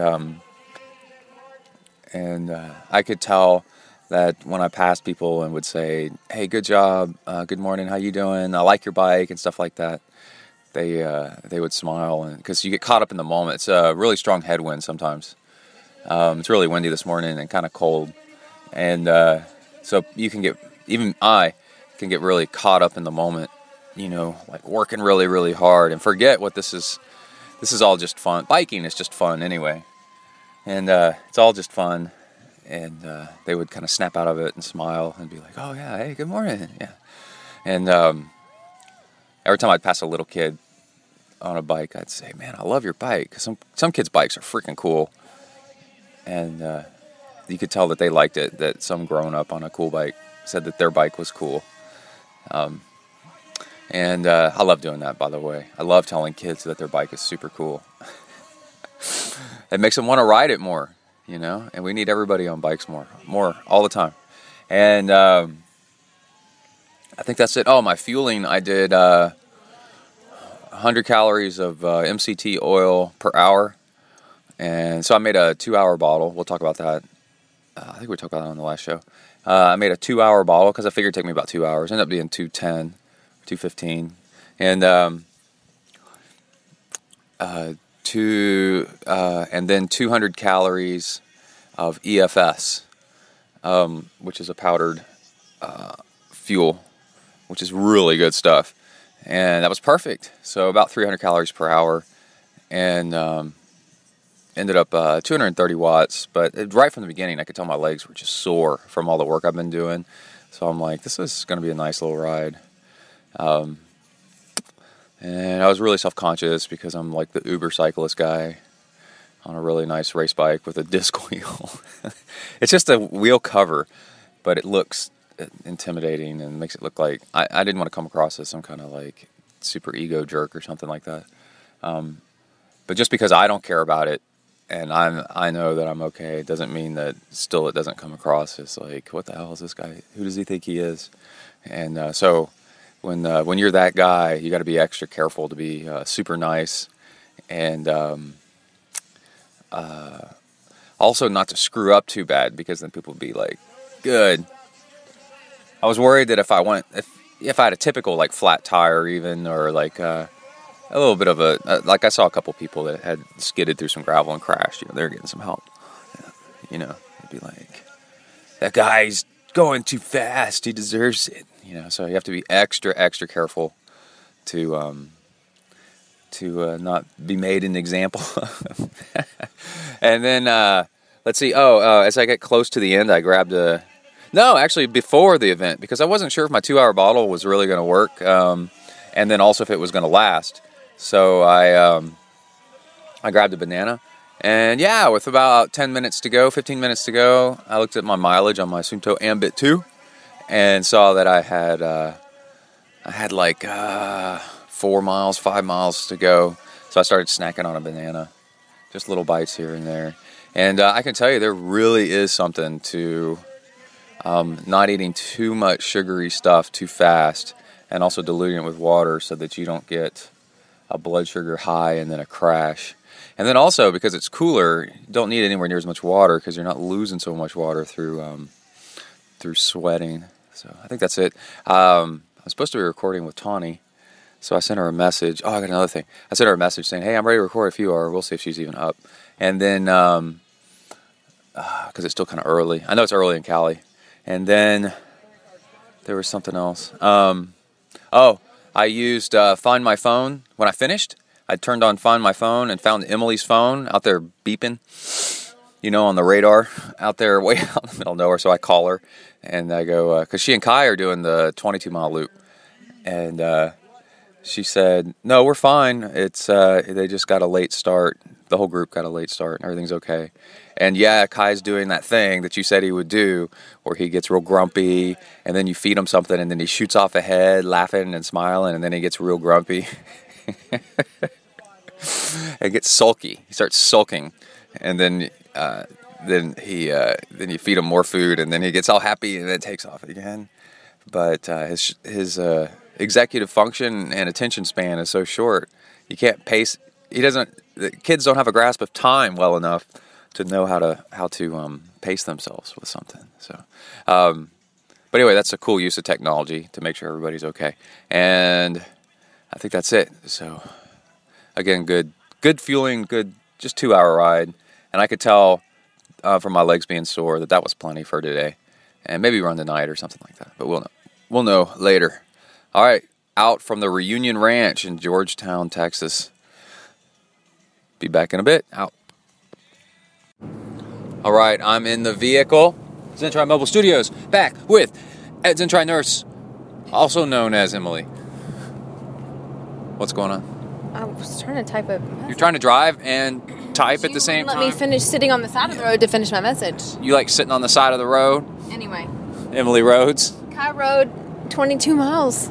Like, no problem. Was he faster than you? He started out, he was way ahead of me, and I was like, oh my God, if he rides this the whole way, I'll never see him. Y'all were leading the 22-mile group. Kai was the first person for a long time. Kai's nodding. Right behind the sag wagon. Yeah. Oh, awesome. It's starting to rain a little bit, too. I'm glad we're done. So, Kai, also known as Ultra Nasty, also known as Beast Mode. Can you tell us from the beginning of the ride to the end of the ride kind of what it was like? It was kind of hard, and then it got easier, and then it kept on doing that over and over again. Well, that sounds exactly like a pro. Yeah. You sound no different than somebody that just rode the Tour de France. It was hard for a while, then it was easier, and then we kept doing it over and over and over again. Right? How'd your bike do? Good. What'd you like about it? What do you mean? Okay, never mind. God. People kept doing a double take Kai. when they would go by Kai, and then they'd be like, wait, that's a kid. They kept looking at him. Was Kai passing people? Yeah. Did y'all pass people or people pass y'all? Because y'all took off. People at first. Yeah. Yeah, I guess at the beginning we did. And then it got so spread out. I mean, we didn't get passed by that many people because there weren't, I don't know how many people did the 22 miles, but Kai was definitely the only kid in it. And I was surprised. I mean, he did awesome. Are these people in the race? Let's look, see if they have any numbers. No, they're just out riding. It's not a race, baby. The ride? Even though Kai won. Yeah, even though, so at the end, we kept getting faster and faster, and I assumed that Daddy would be at the finish line videotaping. I'm in trouble, by the way, because I went to go grab something to eat, rude. And that's when they finished. You could have waited. And so... I didn't know where y'all were. Yes, you were tracking us. I was trying to, but it wasn't showing the right place. I told you we'd be done in 2 hours or less. Yeah, but y'all started late. And it was 2 hours. Anyway, so Kai and I are like... I had my bike in the really big gear, trying to just keep up with Kai. I'm like sprinting to the end, and then Kai goes, "We're gonna have to stop up here." And so I tried to slow down so I wouldn't pass him. And then they like announced, and it's Kai Blankner from Gold's Gym, and the announcer guy was going on and on about this is what fitness looks like, people. This is how you stay in shape and whatever. So because he saw us in the hotel last night, and he'd been talking to Kai before the ride, and so it was pretty awesome. It's not a race, man. Yeah, we're very proud. It's not a race. Really? Did you race people? Yes. No. Yeah, you did. There was nobody to race for me. You went past all those people. That's not racing. Am I turning here? That's winning. No, it's like 9 No, miles. it said 9 miles, babe. Come on. Okay, so let's see. But Kai, what did you eat along the way? A Cliff Bar. Cliff Bar. Is this a stop sign? Yes. Holy cow. Wow. That's a stop sign. Yeah. All of a sudden. Well, you're texting I while driving. stopped. And I said, "Oh, there's a stop sign." Family raises a few $100 for diabetes and then smears themselves on the highway, which costs $20,000 Okay. to clean up all the I'm blood. Going. I'm going. Okay, Kai. First verse, same as the first. Just last night, I was reminded of just how bad things have gotten, and just See, how that's the kind of song music you would have been hearing with Daddy, but instead we sang Party Rock and Party Rock. Because I'm Happy, and what else do we sing, Kai? Why you got to be so rude? I said No. Kai shaking his head. No. I was like, "Go shorty, it's your birthday. We're gonna party like it's your birthday." And Kai's like, That's a really deep "Who song. sings that?" And I was like, 50 Cent. 50 Cent. God. Okay. Oh, and I sang my New Kids on the Block song. Great. Why were y'all singing? We were just entertaining each other. Okay. Okay. Cool. You know your fueling is really good when you find yourself singing while you ride. Right. That's the easiest way to tell on whether or not your fueling is right on, is if while you're jogging or running, you're in the mood to sing. Or it could just be that you're so happy to see your 9-year-old child out there riding 22 miles. It's all, with you. yeah, And you're so but it's all proud that chemistry. It just gives you so much energy and happiness. It's all chemistry though, blood You chemistry. look at it however you want. I'll look at it how I want to. Yeah. Anyway. I'm on the Anyway. side. It's all blood Proud of chemistry. yourself, Kai? Kai, were you proud of yourself? Right, I but will. if you were in a coma from having no blood sugar, it doesn't matter if your child's with you or not. You will not be singing. Okay. It all depends on chemistry first. And right before Physics. we started you know how they Chemistry. were playing songs before everybody started? So somebody goes, pour some sugar on me. I was hoping they would turn I it should have on. yelled out, "Play some Skinner, man!" like that. That would have been good. Okay, so now we're driving back to College Station. Everybody happy? Everybody have a good time? I really liked it. For me, it was like a catered workout. Yeah. You know, that was nice and safe and There was not a lot of traffic anyway. no, not a lot of traffic, and it was guided. You know, and I didn't have to worry about anything. It was so, guided? How? well, yeah, because there's routes marked. Oh, okay. You know, like arrows on where to go. It said to go left. Yeah, they had my colors You wrong. couldn't see the hill at all until you went down. Yeah. You couldn't see the turn either. Yeah, and then there was just lots of people out all biking together. It was cool. I liked it a lot. I had a good time. Yeah, we did great. Looks like we're driving now. If you want to come work out in Austin, north of Austin, near Cedar Lots of Park, bikers. it looks like Ronald Reagan Boulevard is the place to bike. Or Parkway or something. Yeah, something. Okay. Well, I would just like to say thank you to Daddy and Kai for doing the ride with me because it meant a lot. Oh, thank you for having diabetes and giving up your pancreas so that we would have a reason. Yeah, no problem. Got us through security in Spain. Faster. Yeah. I told Russell how you were like, when we were talking about the trail run that was also like the opening of these trails in College Station this weekend, and I was telling you it was this weekend, you were like, I want to go, and I'm like, we're doing the diabetes run, and you're like, yet another thing that your diabetes is ruined. Yeah. But they moved the thing until next weekend. They did not do it today. Why? Because of the weather. Because we weren't This there. isn't weather. Got an email. Well, This I think is it like was- perfect. I think it was worse in Because College we Station. weren't there. That is because we Because we weren't there. All right. Well, cool. So we'll get to go next weekend. But we've already paid, so we could go anyway. Yeah. Yeah. All right. Anyway. All right. More later. Out. Ow! So that sign said medium and long course. Yeah. So if Oh. we gotta kick down. All right, we're here at Milliken Reserve with ZenTri Nurse and Kai, and we just went trail running at the new trails. Yeah. You said it reminded you of cross country a little bit? Yeah, I had a blast. It was really cool because like they had part of it was mowed down like a tractor, mower width trail through the pastures. And we used to do that for cross country and then go onto trails like through the woods. Yeah. And it was really cool. Those woods were intense, huh? Yeah, well, and they're like spaced out. Like half of it, just when you think you're done with the woods, then there's some more. Or you come back onto a pasture and then you go back in the woods. It was And really cool. creek crossings. And Kai's on his mountain bike. Excellent practice. And- Water to spray this down. Kai, wasn't that good cyclocross practice? Uh-huh. Yeah, you were like dragging your bike up the hills and everything. So Kai, there's these huge ditches that are slick, and Kai is riding He gets down up- them and up he the gets other up side. From me. You're pretty good at that. And then also, without even complaining or saying anything, he does a running dismount over and over and over again. Yeah. Flying dismount. Flying dismount. Not running dismount. Oh, You don't know okay. what you're talking Sorry. about. He walks off. Yeah, he just walks off. He's done with us. The pro area is over there. Yeah. Is that the pro? Is that the bathrooms for the Just pros? falls down. Yeah, he just fell down. It's great. And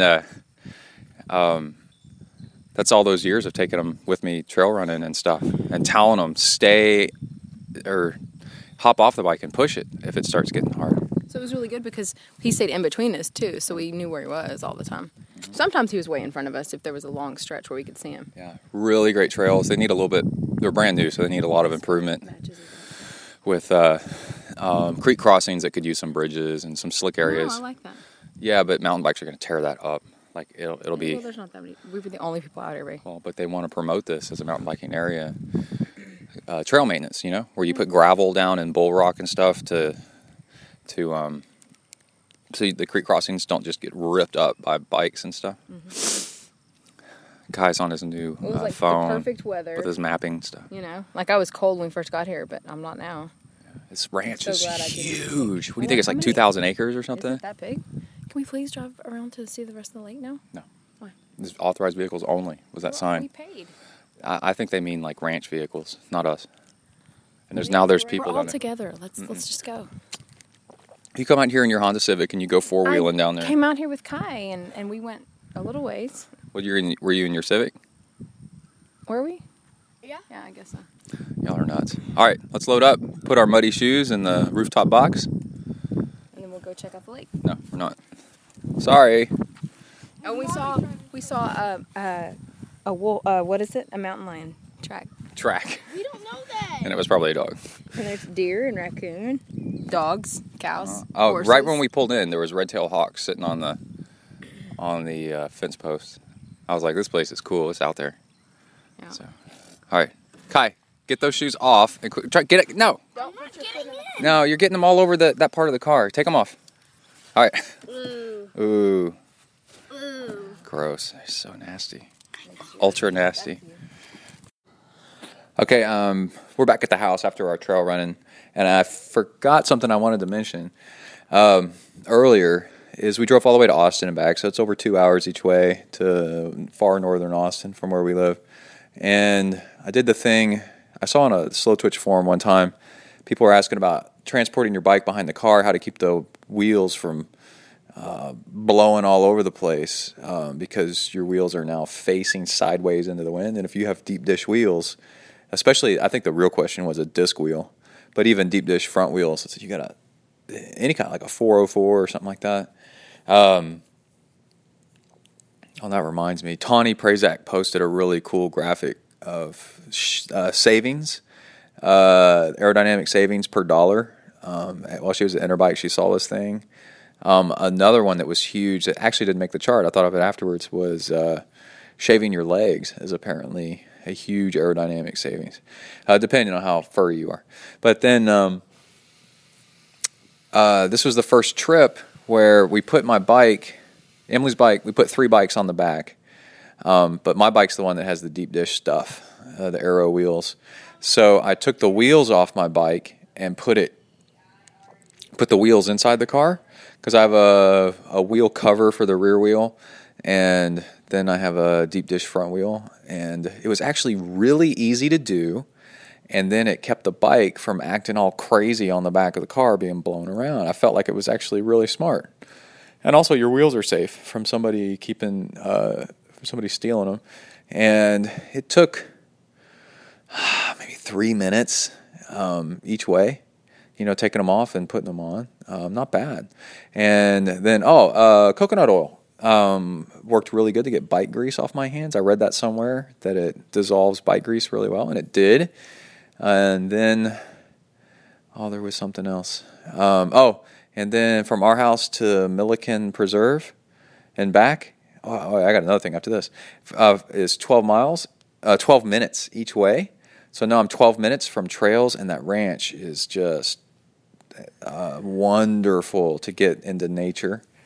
I was like, man, if I could do that every morning before work, I'd be so happy. And then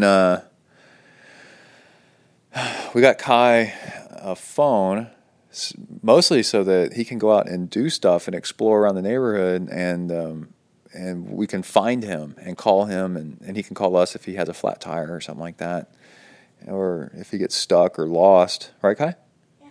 Come here for a second. You should look at your desk. I know. And now I'm dealing with Kai sending me crazy text messages and stuff. No, it's about Mom. You called me bulldozer. What's that about? No, is that your bulldozer? Hey, wait. Okay, let me look. But anyways, you know what a really cool side effect of this is? Where's my text messages? Is Kai is constantly asking me how to spell stuff. So he's learning how to spell.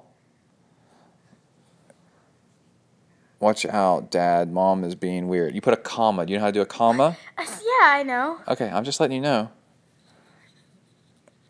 Yeah, look. So you say, if there's a pause in the sentence where it says, watch out, Dad, comma, Mom is being weird. Okay. And if you're talking about Mom or Dad, you or me or Mommy, as a person, like that's our names, then you capitalize it. Did you know that? Okay. So my point is, talking back to you, audience, is Kai... the upside of getting a kid a phone is you can start enforcing good spelling and grammar, and it's actually, you'll do better in school because you can type and so listen, when you're writing stuff to grown-ups, okay, especially grandparents, they're gonna think you're not smart if you don't use proper grammar and capitalization and punctuation. Okay? Oh, okay. So if it's to Grant, like one of your friends, you can misspell stuff and not do whatever, But if it's to like Granny, then you want to make sure that you put periods at the end and stuff like that, right? Because then you'll get better Christmas presents. You know what I mean? Oh, watch out. Okay. Anyway, I think that's all the stuff. Just little fun things. All right. Where's the recording? How do I get back to it? Okay. And okay. All right. Monday morning, nice swim. ZenTri Mobile Studios, activate. Drinking some water and Amrita bar, AmritaHealthFoods.com. Oh my gosh. Yesterday was when the real Starkey came over and we recorded a podcast, which you've already heard. Last week's podcast. And I had a crazy idea to have him help me co-host through it, and that way he'd get a real feel of how to make a podcast, what it's really like. And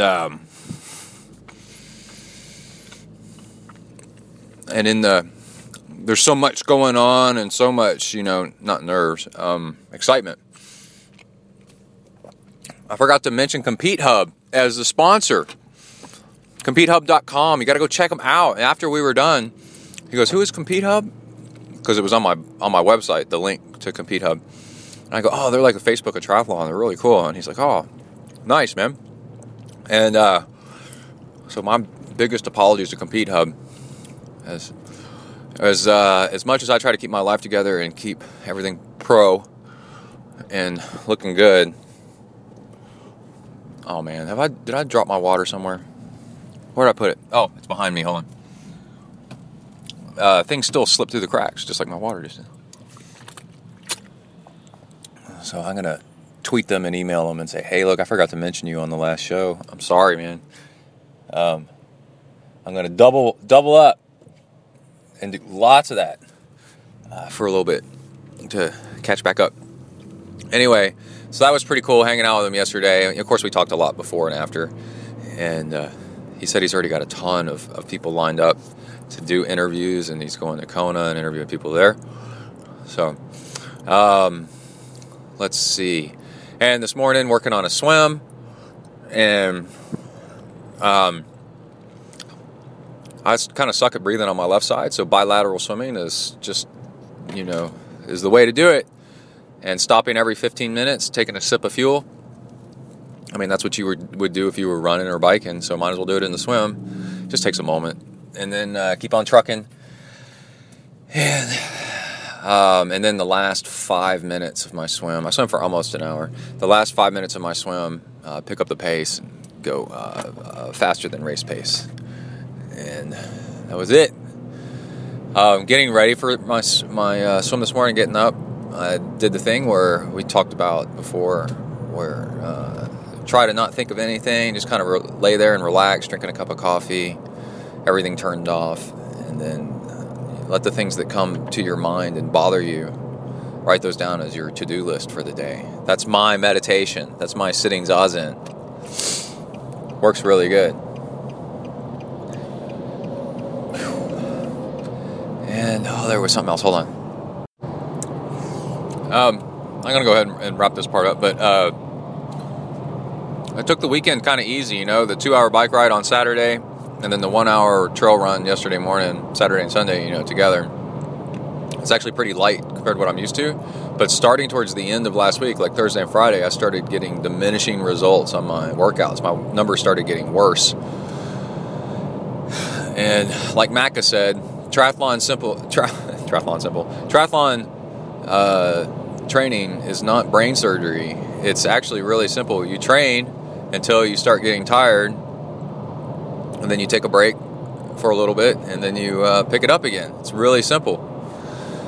And you just keep repeating that. You get faster and faster and faster.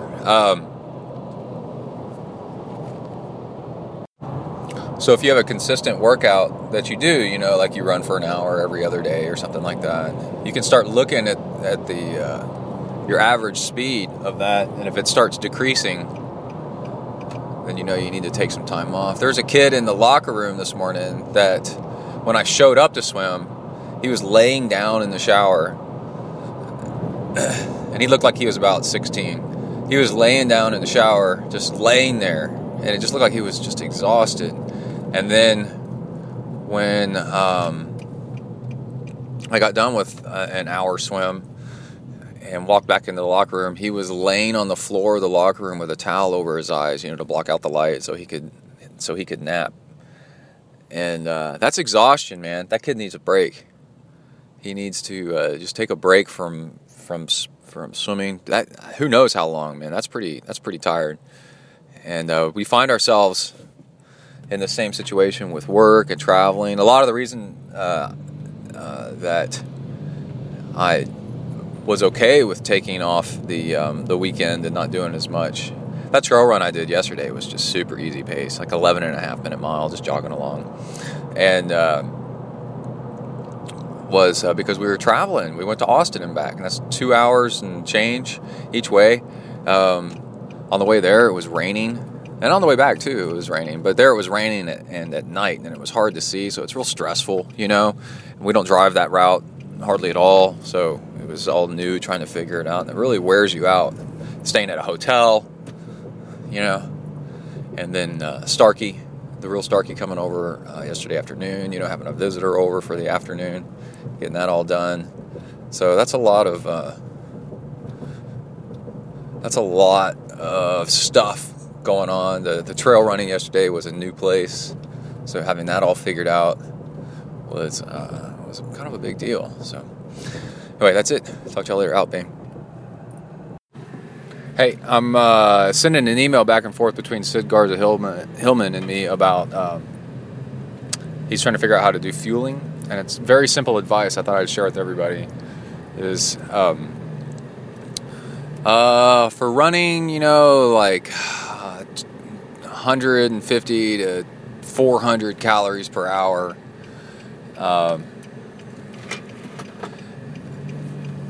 Is what the body can seem to handle. And it totally depends on the person and how hard you're going. The harder you go, the more you need, but also the harder you go, the more your stomach shuts down. And then you start getting into, so it can really vary a lot. And also how much you dilute it with water is crucial, because if you don't dilute it enough, it'll start to hurt your stomach and you'll get sick. And if you dilute it too much, then it won't work and you'll have to pee all the time, right? So there's that. How much is right? Well, you should go by feel, and you should be feeling like you're having a great time. But be careful, because too many carbs will feel like a really great time at first, because you're high on the sugar. But that'll cause a crash. So if you feel like you're having a wonderful time, you might be doing too much sugar. But if you're a little miserable, then you're probably not doing enough. But you're not enough may be you're doing the right amount, but you're not drinking enough water so that your body can dilute it and absorb it. Okay, so there's all that. And then on top of that, the other thing is too much sugar can cause an insulin spike, and which is fine, but then it's insulin crash a little while later that'll lead you to feel hollow and miserable later on. So, and again, the too much and too little has to do with the amount, and it also has to do with the amount of water. To dilute it, to make sure your body can absorb it. And the amount of water required is highly dependent on how hot it is outside. It starts getting hot, all your water in your body that would normally go to digestion is now going to sweat. So now you're losing that. For a good idea of under just normal temperatures, how much water it takes to digest the calories, is look at a bottle of Gatorade or Powerade or whatever at the store and look at how many calories it is versus, say it's 100 calories for this bottle of Gatorade, right? Well, how much water is that? So when you have in a bottle of Gatorade, right? So when you eat that amount of calories in a gel, for example, and it's all these calories, it's 100 calories, well, how much water should you have drank to digest that 100 calories? Well, Gatorade is pre-made when you buy it in bottles to be about the right amount under maybe kind of warm conditions, but normal conditions. And so you're like, wow, I'm not drinking that amount of water with my gels. Well, that's going to catch up with you and give you a really sour stomach pretty soon because it's not enough. You're not drinking enough water with it. It's really cool stuff. All right, that's it. Out Bing. All right, I'm back. Released the show with the Real Starkey last night. Was listening to it, and the audio quality is good, but not great. There's like a tweaked out sound when the volume, every time somebody talks louder, the very top end of it gets glitchy. And man, I gotta take a look at that and see if I can remaster it or something. What's going on? I'm not sure what that's all about. Never ends, man. Podcasting is a pain in the ass. So, anytime that you can donate to help support the show, man, it makes it so much. It's the lube that makes this crap easier to do, for sure. With lube, anything is possible. Oh, we got a traffic jam. That's great news. Yeah, that's interesting. I wonder what this is all about. So anyway, nice run last night. The Cub Scouts were over, and Emily took over that meeting, not me, and but was teaching them health and fitness with like how to make a food log, what healthy foods are, and there's a little bit of push-ups and sit-ups and stuff like that. They have requirements that they have to execute, And yeah, food log for a week they need to start keeping. And it's funny, like, so they're sitting around. So what did you eat for dinner? Pizza? Burgers? All right, what was your veggie? None. And the kids are sitting around the table going, "Oh, I hate veggies." Yeah. It's like, man, it's such a mess. But anyway, while Emily was taking care of that, and the some other moms were doing that, I went for a run, half with Kona, half without, just cruising around my neighborhood. I've got a really cool neighborhood setup where I can run loops out in the street, and it's just unending, up and down and up and down. I try to avoid the flat parts because hills are better, and I can run in an area that's really, really flat, and it's just not as hard, and need to search out those hills. And my overall pace wasn't all that impressive, but it was nice to get out there and run. Oh, I know what was interesting about it. My stabilizer muscles in my lower leg, like the outside of my right shin, was sore from the trail running. That trail running will mess you up, man. So if you don't do it a lot, and then you run for an hour or something like that, because the ground's so clumpy and random that there's a muscle on the outside of my right shin that's sore, and my joints in general were kind of sore, even though the ground's soft. It's just different anytime you do something different. There's a good study that showed that actually people are like, "Oh, I don't run on pavement will wreck my legs." It's hard on you.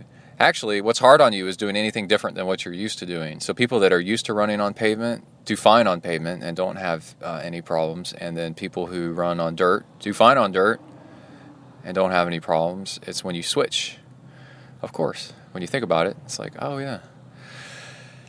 And did a small spoonful of honey before I started running, and then 2 more spoonfuls of honey in my water bottles that I was using. So I had fuel for the run, during the run. And then this morning, I got on the bike, and because the bike wasn't on the trainer, I had to set it all up, and that took freaking forever. And what is going on at this intersection? That took freaking forever.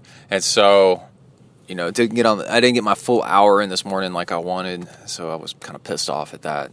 But I was watching the 2013 Ironman World Championships, which is a 52-minute or 55-minute show, and it's pretty good.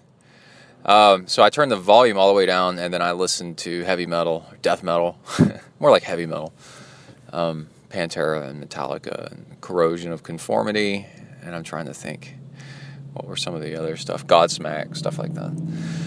And listening to that, and ended up, what felt nice was doing high cadence. I could tell I was trying to pedal, my cadence was low, and if I tried to, it's weird. If I tried to push the effort, my body didn't like it. So I was like, well, I'll just increase the cadence, because my cadence was kind of low anyway. So I ended up doing a high cadence ride, which ended up driving my heart rate up really nice. And I was kind of cooked when I was done riding almost an hour at around 95 RPM is what I finally got up to. And peaked out one time at 100. And let's see, should I go? Yep, I'll go. I'll cross the gap at this. Dude, stay in your lane. And, yeah, whatever. And so the cool thing is, another way to train is to be like, okay, how much time do I got? And you're like, what's your finishing time? I need to get off the bike to get to work. I need to get off the bike at, there's a car that's stalled. To get off the bike or to get to work on time, I need to get off the bike at, what time is it? 6:55, 5 minutes before 7. And that gives me time to get all my stuff together and then get to work. Well, I thought until today with this traffic jam. And I hope that isn't my neighbor's car. And, okay, so what do I need to do so that by the time I finish, and this is like last night as well, I wanted to be finished running by 8:30 at night. That gives me time to cool down and then hit the sack. So I'm like, so both of these workouts, I'm like, what can I do so that I get a good workout and I'm kind of medium done? You know, like, because you don't want to go too hard because you got to work out again in the morning. So the whole time I'm running last night, I'm like, don't go too hard because you want to bike in the morning. And you'll have a crappy bike in the morning if you go too hard tonight. So just running, just kind of cruising around. And with 10 minutes left, kind of picked up the pace a little bit, but then was really cautious to not overdo it. And then this morning, same thing on the bike. I'm like, what could you do that's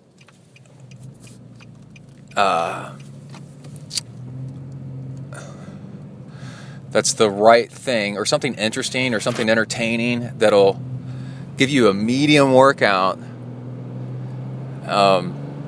by, what did I say, 6:55, by the time you finish, 6:55. So as 6:55 got closer, I was like, is this too hard? Is this too easy? You know, has this been worth my time? And then what you can do is you have the freedom to scale and adjust your intensity and what you're doing, so that by the time you wrap up, you're like, man, that was exciting and good, and that made my body feel great, And then, so I just stuck with the high cadence. I'm like, man, this is kind of challenging. It's not too hard on the legs, but it's just, it's actually kind of easy on the legs, but it's running my heart rate up. And I like this. This is kind of good. So I just did that. And, yeah, that's kind of my tip for making every workout you always think about what's coming up in the next few days. All right, I got stuff to think about. I got big stuff going on at W to the ERK today, and we'll catch up in a little bit. I gotta do some coaching. I gotta fill some Hornet juice orders. This is all at lunch, and then I gotta take a look at that audio on that podcast and see what the hell was up with that thing. Oh man. Oh, and I'm trying to get an interview with Brad Warner, and he said yes, but I'm trying to schedule it. See what's up. Got to research him a little bit more and make sure that I know everything that I should know to make a good interview. And that takes a little bit of time too. All right, out, bang. Well, all your years of listening to Zen and the Art of Triathlon is about to pay off, man. I'm going to tell y'all something that is going to blow your mind. I'm in the ZenTri mobile studios, leaving the pool, and somebody, I forgot her name. I think it's a her. She. Oh, I'm getting a banana. Bananas are good for you, man.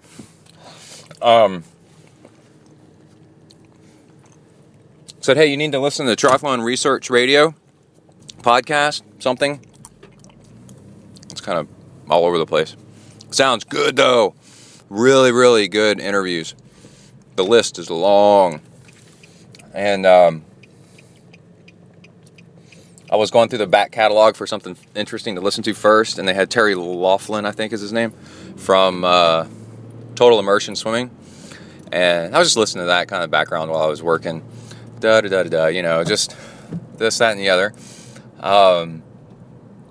Whether, you know, Total Immersion is a style of swimming, and whether you like it or not, the guy is just a fanatic about tweaking his form and doing research and more research to see what's fastest. And I'm kind of similar, where I'll do a stopwatch, a lap counter, and do different things while I'm swimming to see what's faster.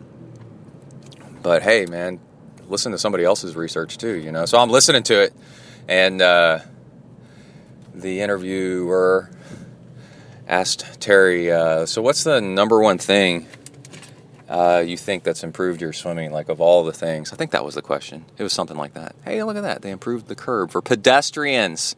Hey, humans live in cities, not cars. How about that? Anyway, sorry, a little rage. And he said, by far, number one thing is a tempo trainer. And I was like, yeah, I've tried one of those. I've got one. And I tried it a little bit, but, I'm just thinking in the back of my mind, whatever. And he kept saying, just kept talking about it. And he's like, it is just amazing. And it's so good. And it really does work. And I'm still kind of on the fence, like, I don't know if I want to dig that thing out and use it again. And then he said this. He said, the beep. Sometimes it's not even the tempo, but just that beep, like a bell, like meditation, just dung, dung, dung. Well, actually, it's beep, beep, beep, beep, beep, like that. He said that thing keeps you focused on your swim, and it makes the time go by faster. And it's just a miracle, like how much it helps you stay on task instead of letting your mind drift and then letting your form come apart. And I'm like, that sounds kind of zen. And so I said, well, I'm going to try that.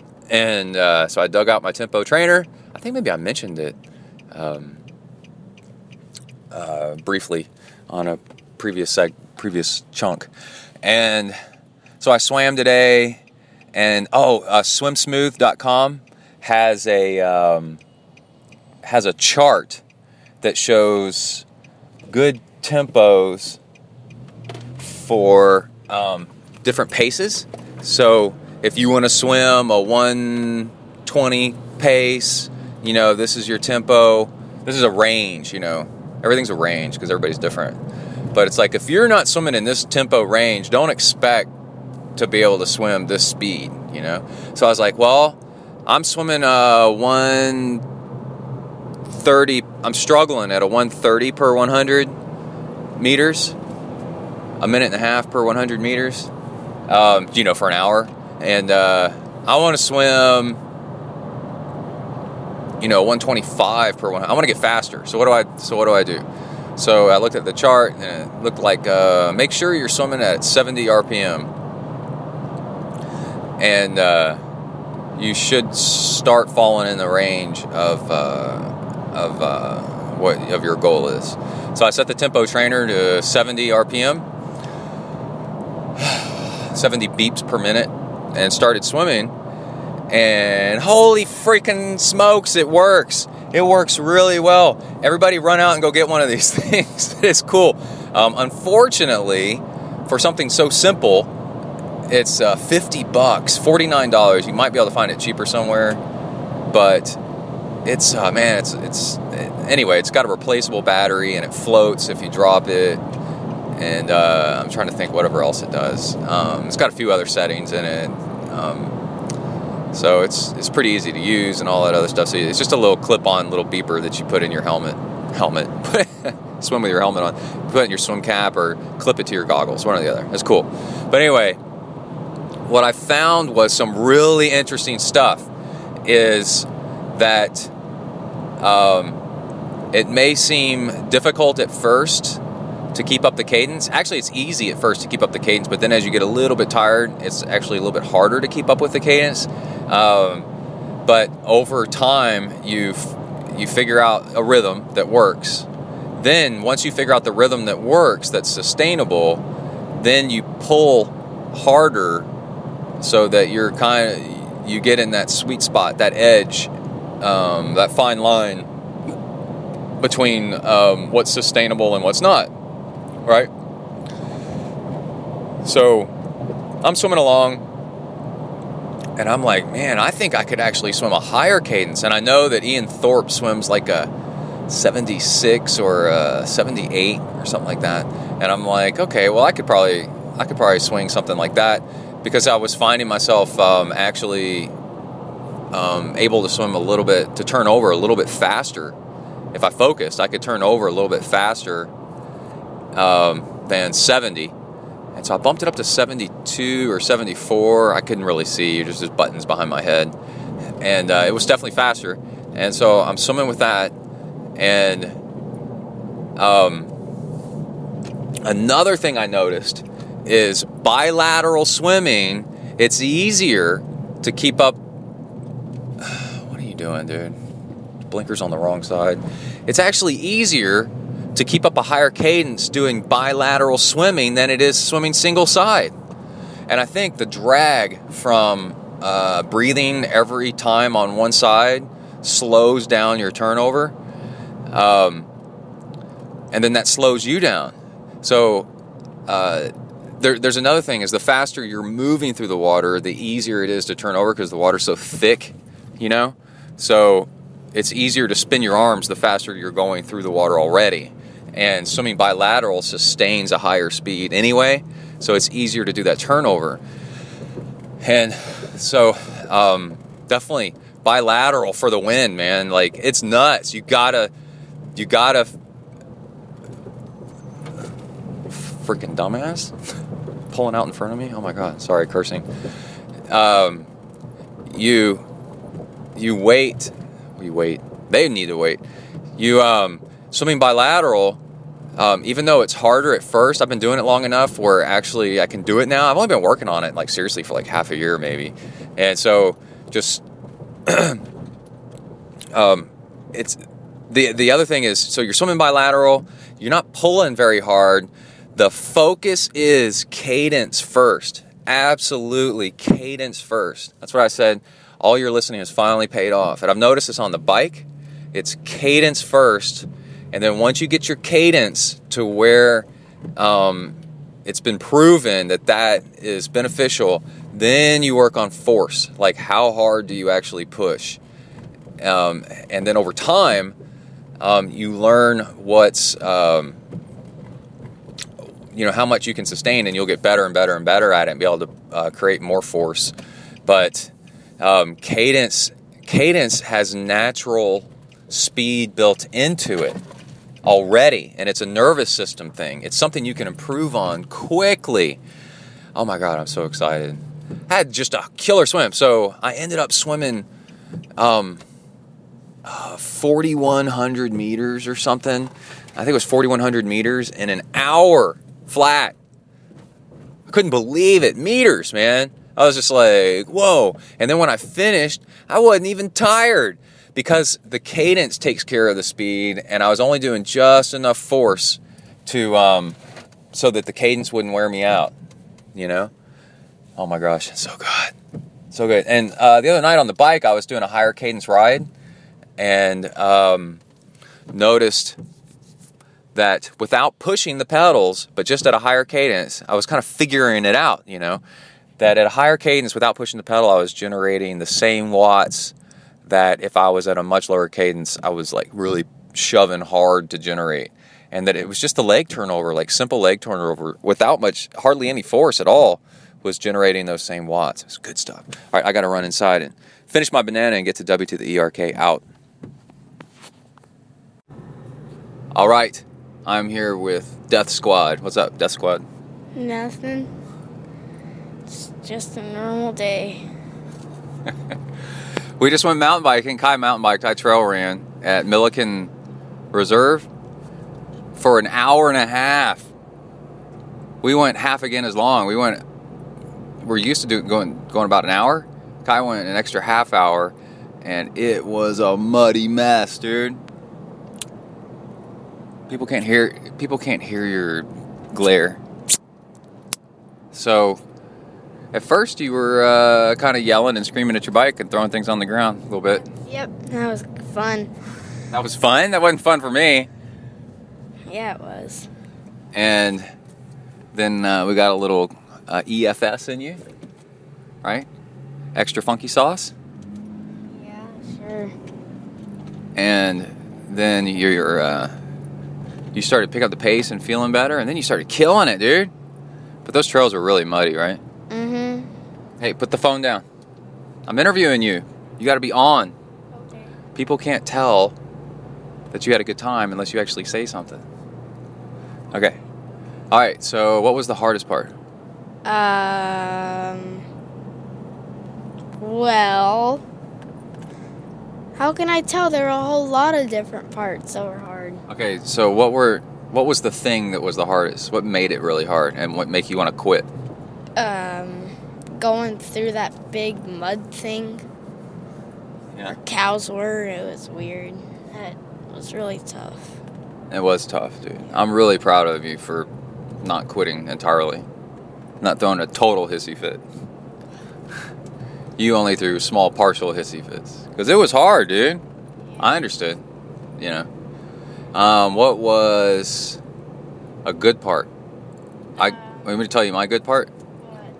When I was ready to be done, and then we found the big gravel road so that we could get back to the car. Okay. And what was your good part? Going up that big hill.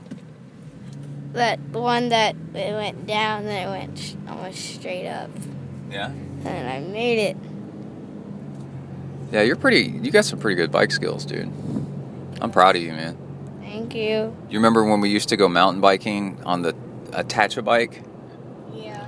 And you would just scream the entire time, "No, Daddy, no." Yeah.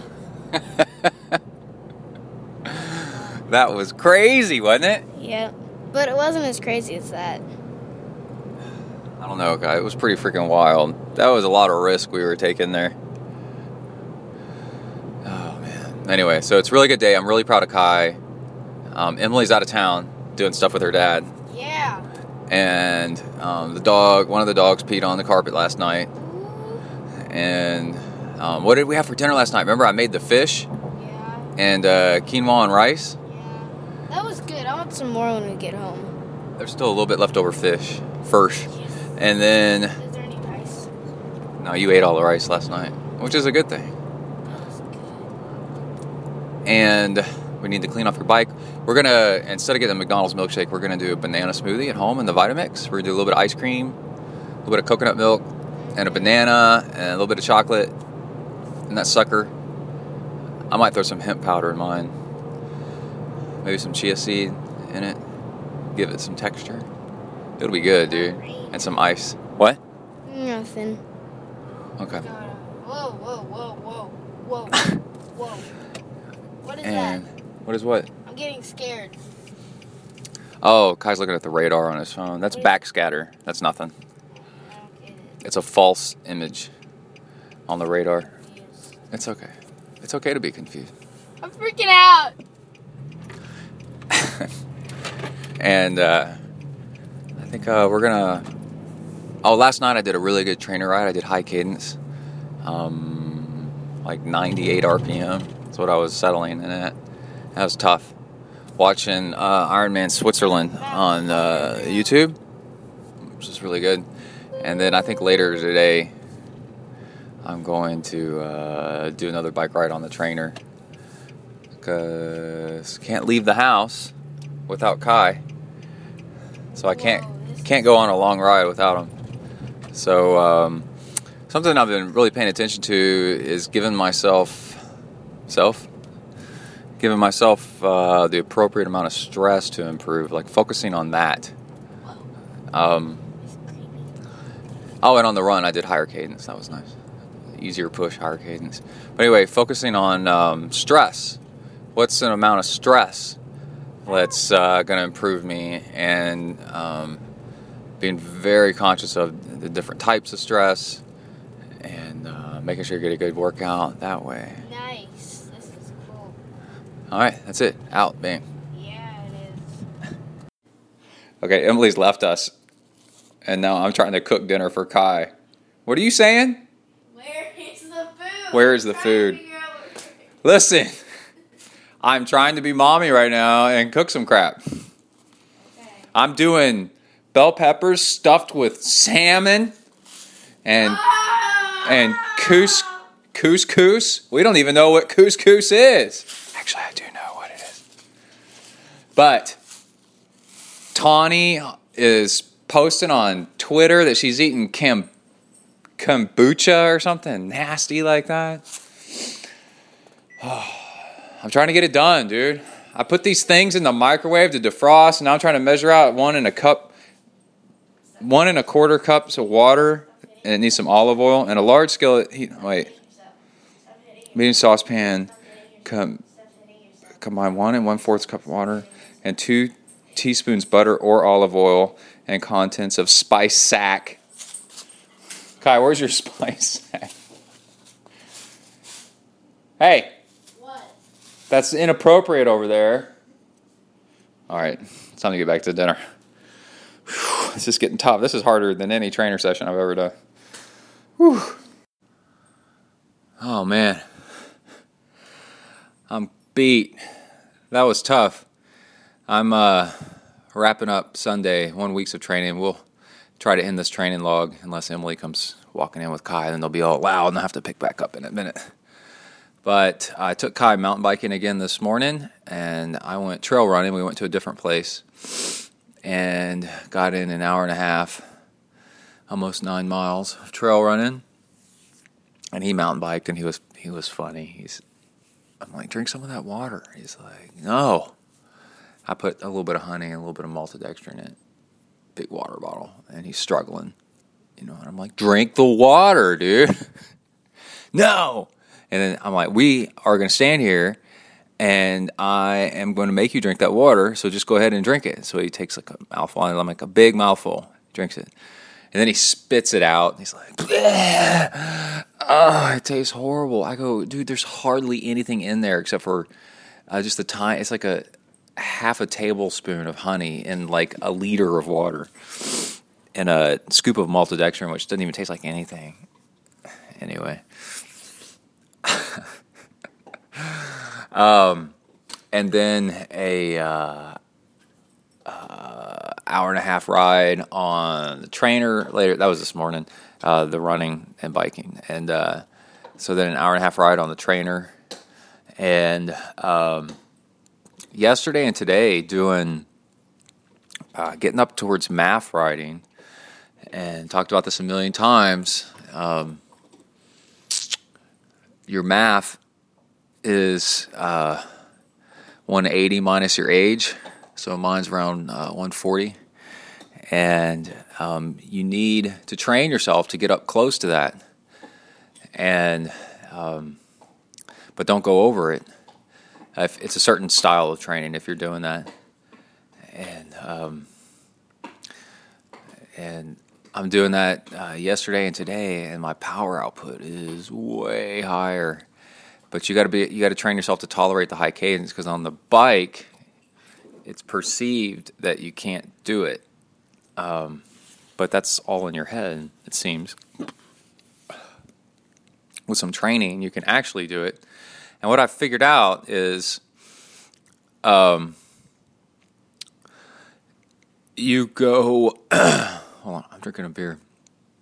You go hard enough at a high enough cadence to drive your heart rate up, and in my case, it's like 135 is nice.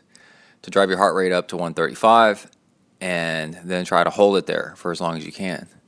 And the proper cadence is, high 80s to low 90s, very low 90s, but mid 80s to high 80s to very low 90s. So let's say 89 RPM, and and then how hard you go is you try to maintain 89 RPM in a gearing that's hard enough to drive your heart rate up, in my case, to about 135 beats per minute. You see the math there? So you got to spin at a quality spin rate at a resistance. Oh my God, these dogs. There's people playing something out front, out in the street. And so I'm fueling along, doing okay, and actually bonk a little bit because I probably haven't eaten enough. And then I got off the bike and ate some pretzels. Wow, holy crap. That stuff works, man. And I got back on the bike, started feeling better, and then a little bit more EFS, which is a powdered drink, and yeah, the pretzels. And the next thing I know, I'm able to go over my heart rate, up 142, 143, and I'm like, I've learned from yesterday, that's not smart, because now you're going so fast that you're going to prematurely burn through your reserves, and you can't fuel that fast. And boom, just like clockwork, a few minutes later, started lagging a little bit, started feeling like cooked, but it was right at the end of my bike ride today. So, but that's 2 days in a row of doing this, and then learning that going over 140 actually will wreck you. In my case, will wreck me. Going over your MAF heart rate will actually wreck you, and be careful. So I think that's it for this episode. Had a really good... Emily's back. She just got back a while ago, and then she took Kai to go to the grocery store. She asked if I need anything, and I said, yes, sriracha sauce. We're almost out. It's going to be an emergency around here. Oh, and I'm drinking beer for some calories. Hold on, let me pull the koozie off this thing and see what it is. Got a camouflage koozie, because this is Texas, apparently, and everything's got to be camouflage. Santo, with a skull on the front of it. Oh, brewed by St. Arnold Brewery in Houston. I didn't know that was St. Arnold's. Or maybe, yeah, I did remember that one time, and then I forgot. Yeah, man, it's good. I like it. Hold on, I'm putting the koozie back on because I want it to stay cold.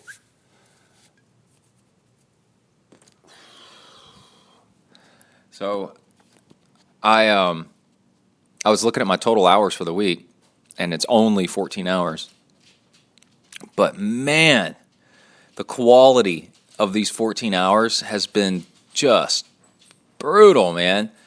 These MAF bike rides where you try to get your heart rate up to to match your running is nuts. It's nuts, man. It's all cadence driven. And the cool thing is the higher cadence, which is the right cadence, which is, again, like let's say it's around 89, 90, then it can even be a little bit higher than that, is it drives your heart rate up because you're not good at it, but you need to be good at it. That's actually the right cadence, at least for training. Now, on race day, you just race what feels right, but because you've been training at the right cadence, doing it at the high 80s, low 90s is actually feels right. You shouldn't force anything on race day until the very end. You'll blow up. And Michelle, who I coach, just did a marathon where the race report that she wrote me, I've only read the first few lines of it, and it says that the race director, they mismarked the course and went an extra 3 miles. And a marathon's a huge accomplishment for Michelle. And to go an extra 3 miles. And so I wrote back, well, congratulations, you've now done an ultra. Which is pretty cool. And then Lake Tahoe got canceled today. And unfortunately, you can't hang all your hopes on a race. On Twitter, I wanted to say, but I didn't because it'll be taken the wrong way, is because people were saying, well, we got a whole bunch of Ironman wannabes out here, want-to-bes, not in a bad way. They're going to be so disappointed and that they couldn't race. And I'm like, well, but on the other hand, you have a whole bunch of really healthy, fit people that got themselves in a great shape and that are all sitting around, which is a major accomplishment. Always take race day with a grain of salt. It's the fitness that you got on the way to being able to toe that start line, and that you should really, really thank yourself for. And the greatest saying about this kind of stuff is a marathon. The thing to do with marathons is train for a marathon and then never race it. Because running a marathon at marathon pace just destroys your legs. It just beats you to hell. And to not actually race it actually, you got all the fitness that it took to race it, but then you didn't bang up your body and destroy your joints actually racing it. So, and if that's any consolation for Ironman Tahoe not being run today, oh, it's because of smoke. Oh, there's a forest fire near there, set by a human, of course, and arson. And,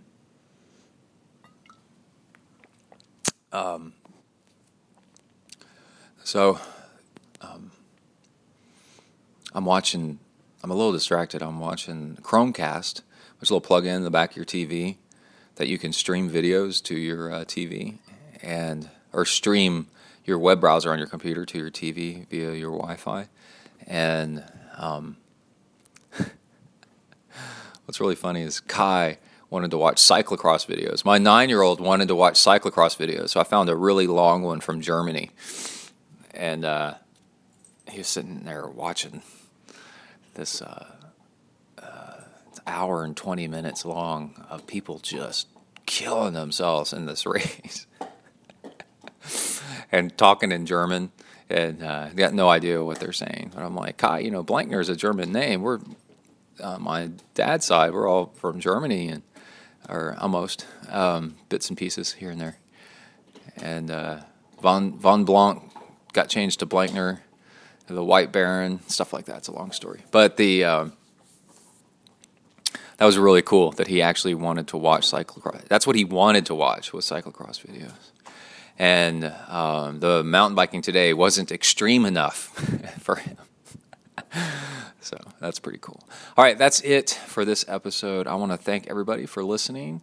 And remember, racing isn't everything. It's a lot of fun, but it's just validation of your fitness and your health. And it's all about getting tough so that you can take on life's challenges as they come. Ironman and just triathlon training in general makes you, toughens you up so that you can not only be tough for yourself for life challenges, but you can also be tough to help others, to lean on you, and you can help them. And then when they ask you how, you tell them how to do it yourself, themselves, and teach them as well. Hey, kitty.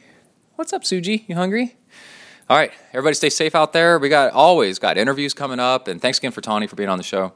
Everybody work the uphills, cruise the downhills, and keep the rubber side down. Out. Say bye, Suji. Meow, meow.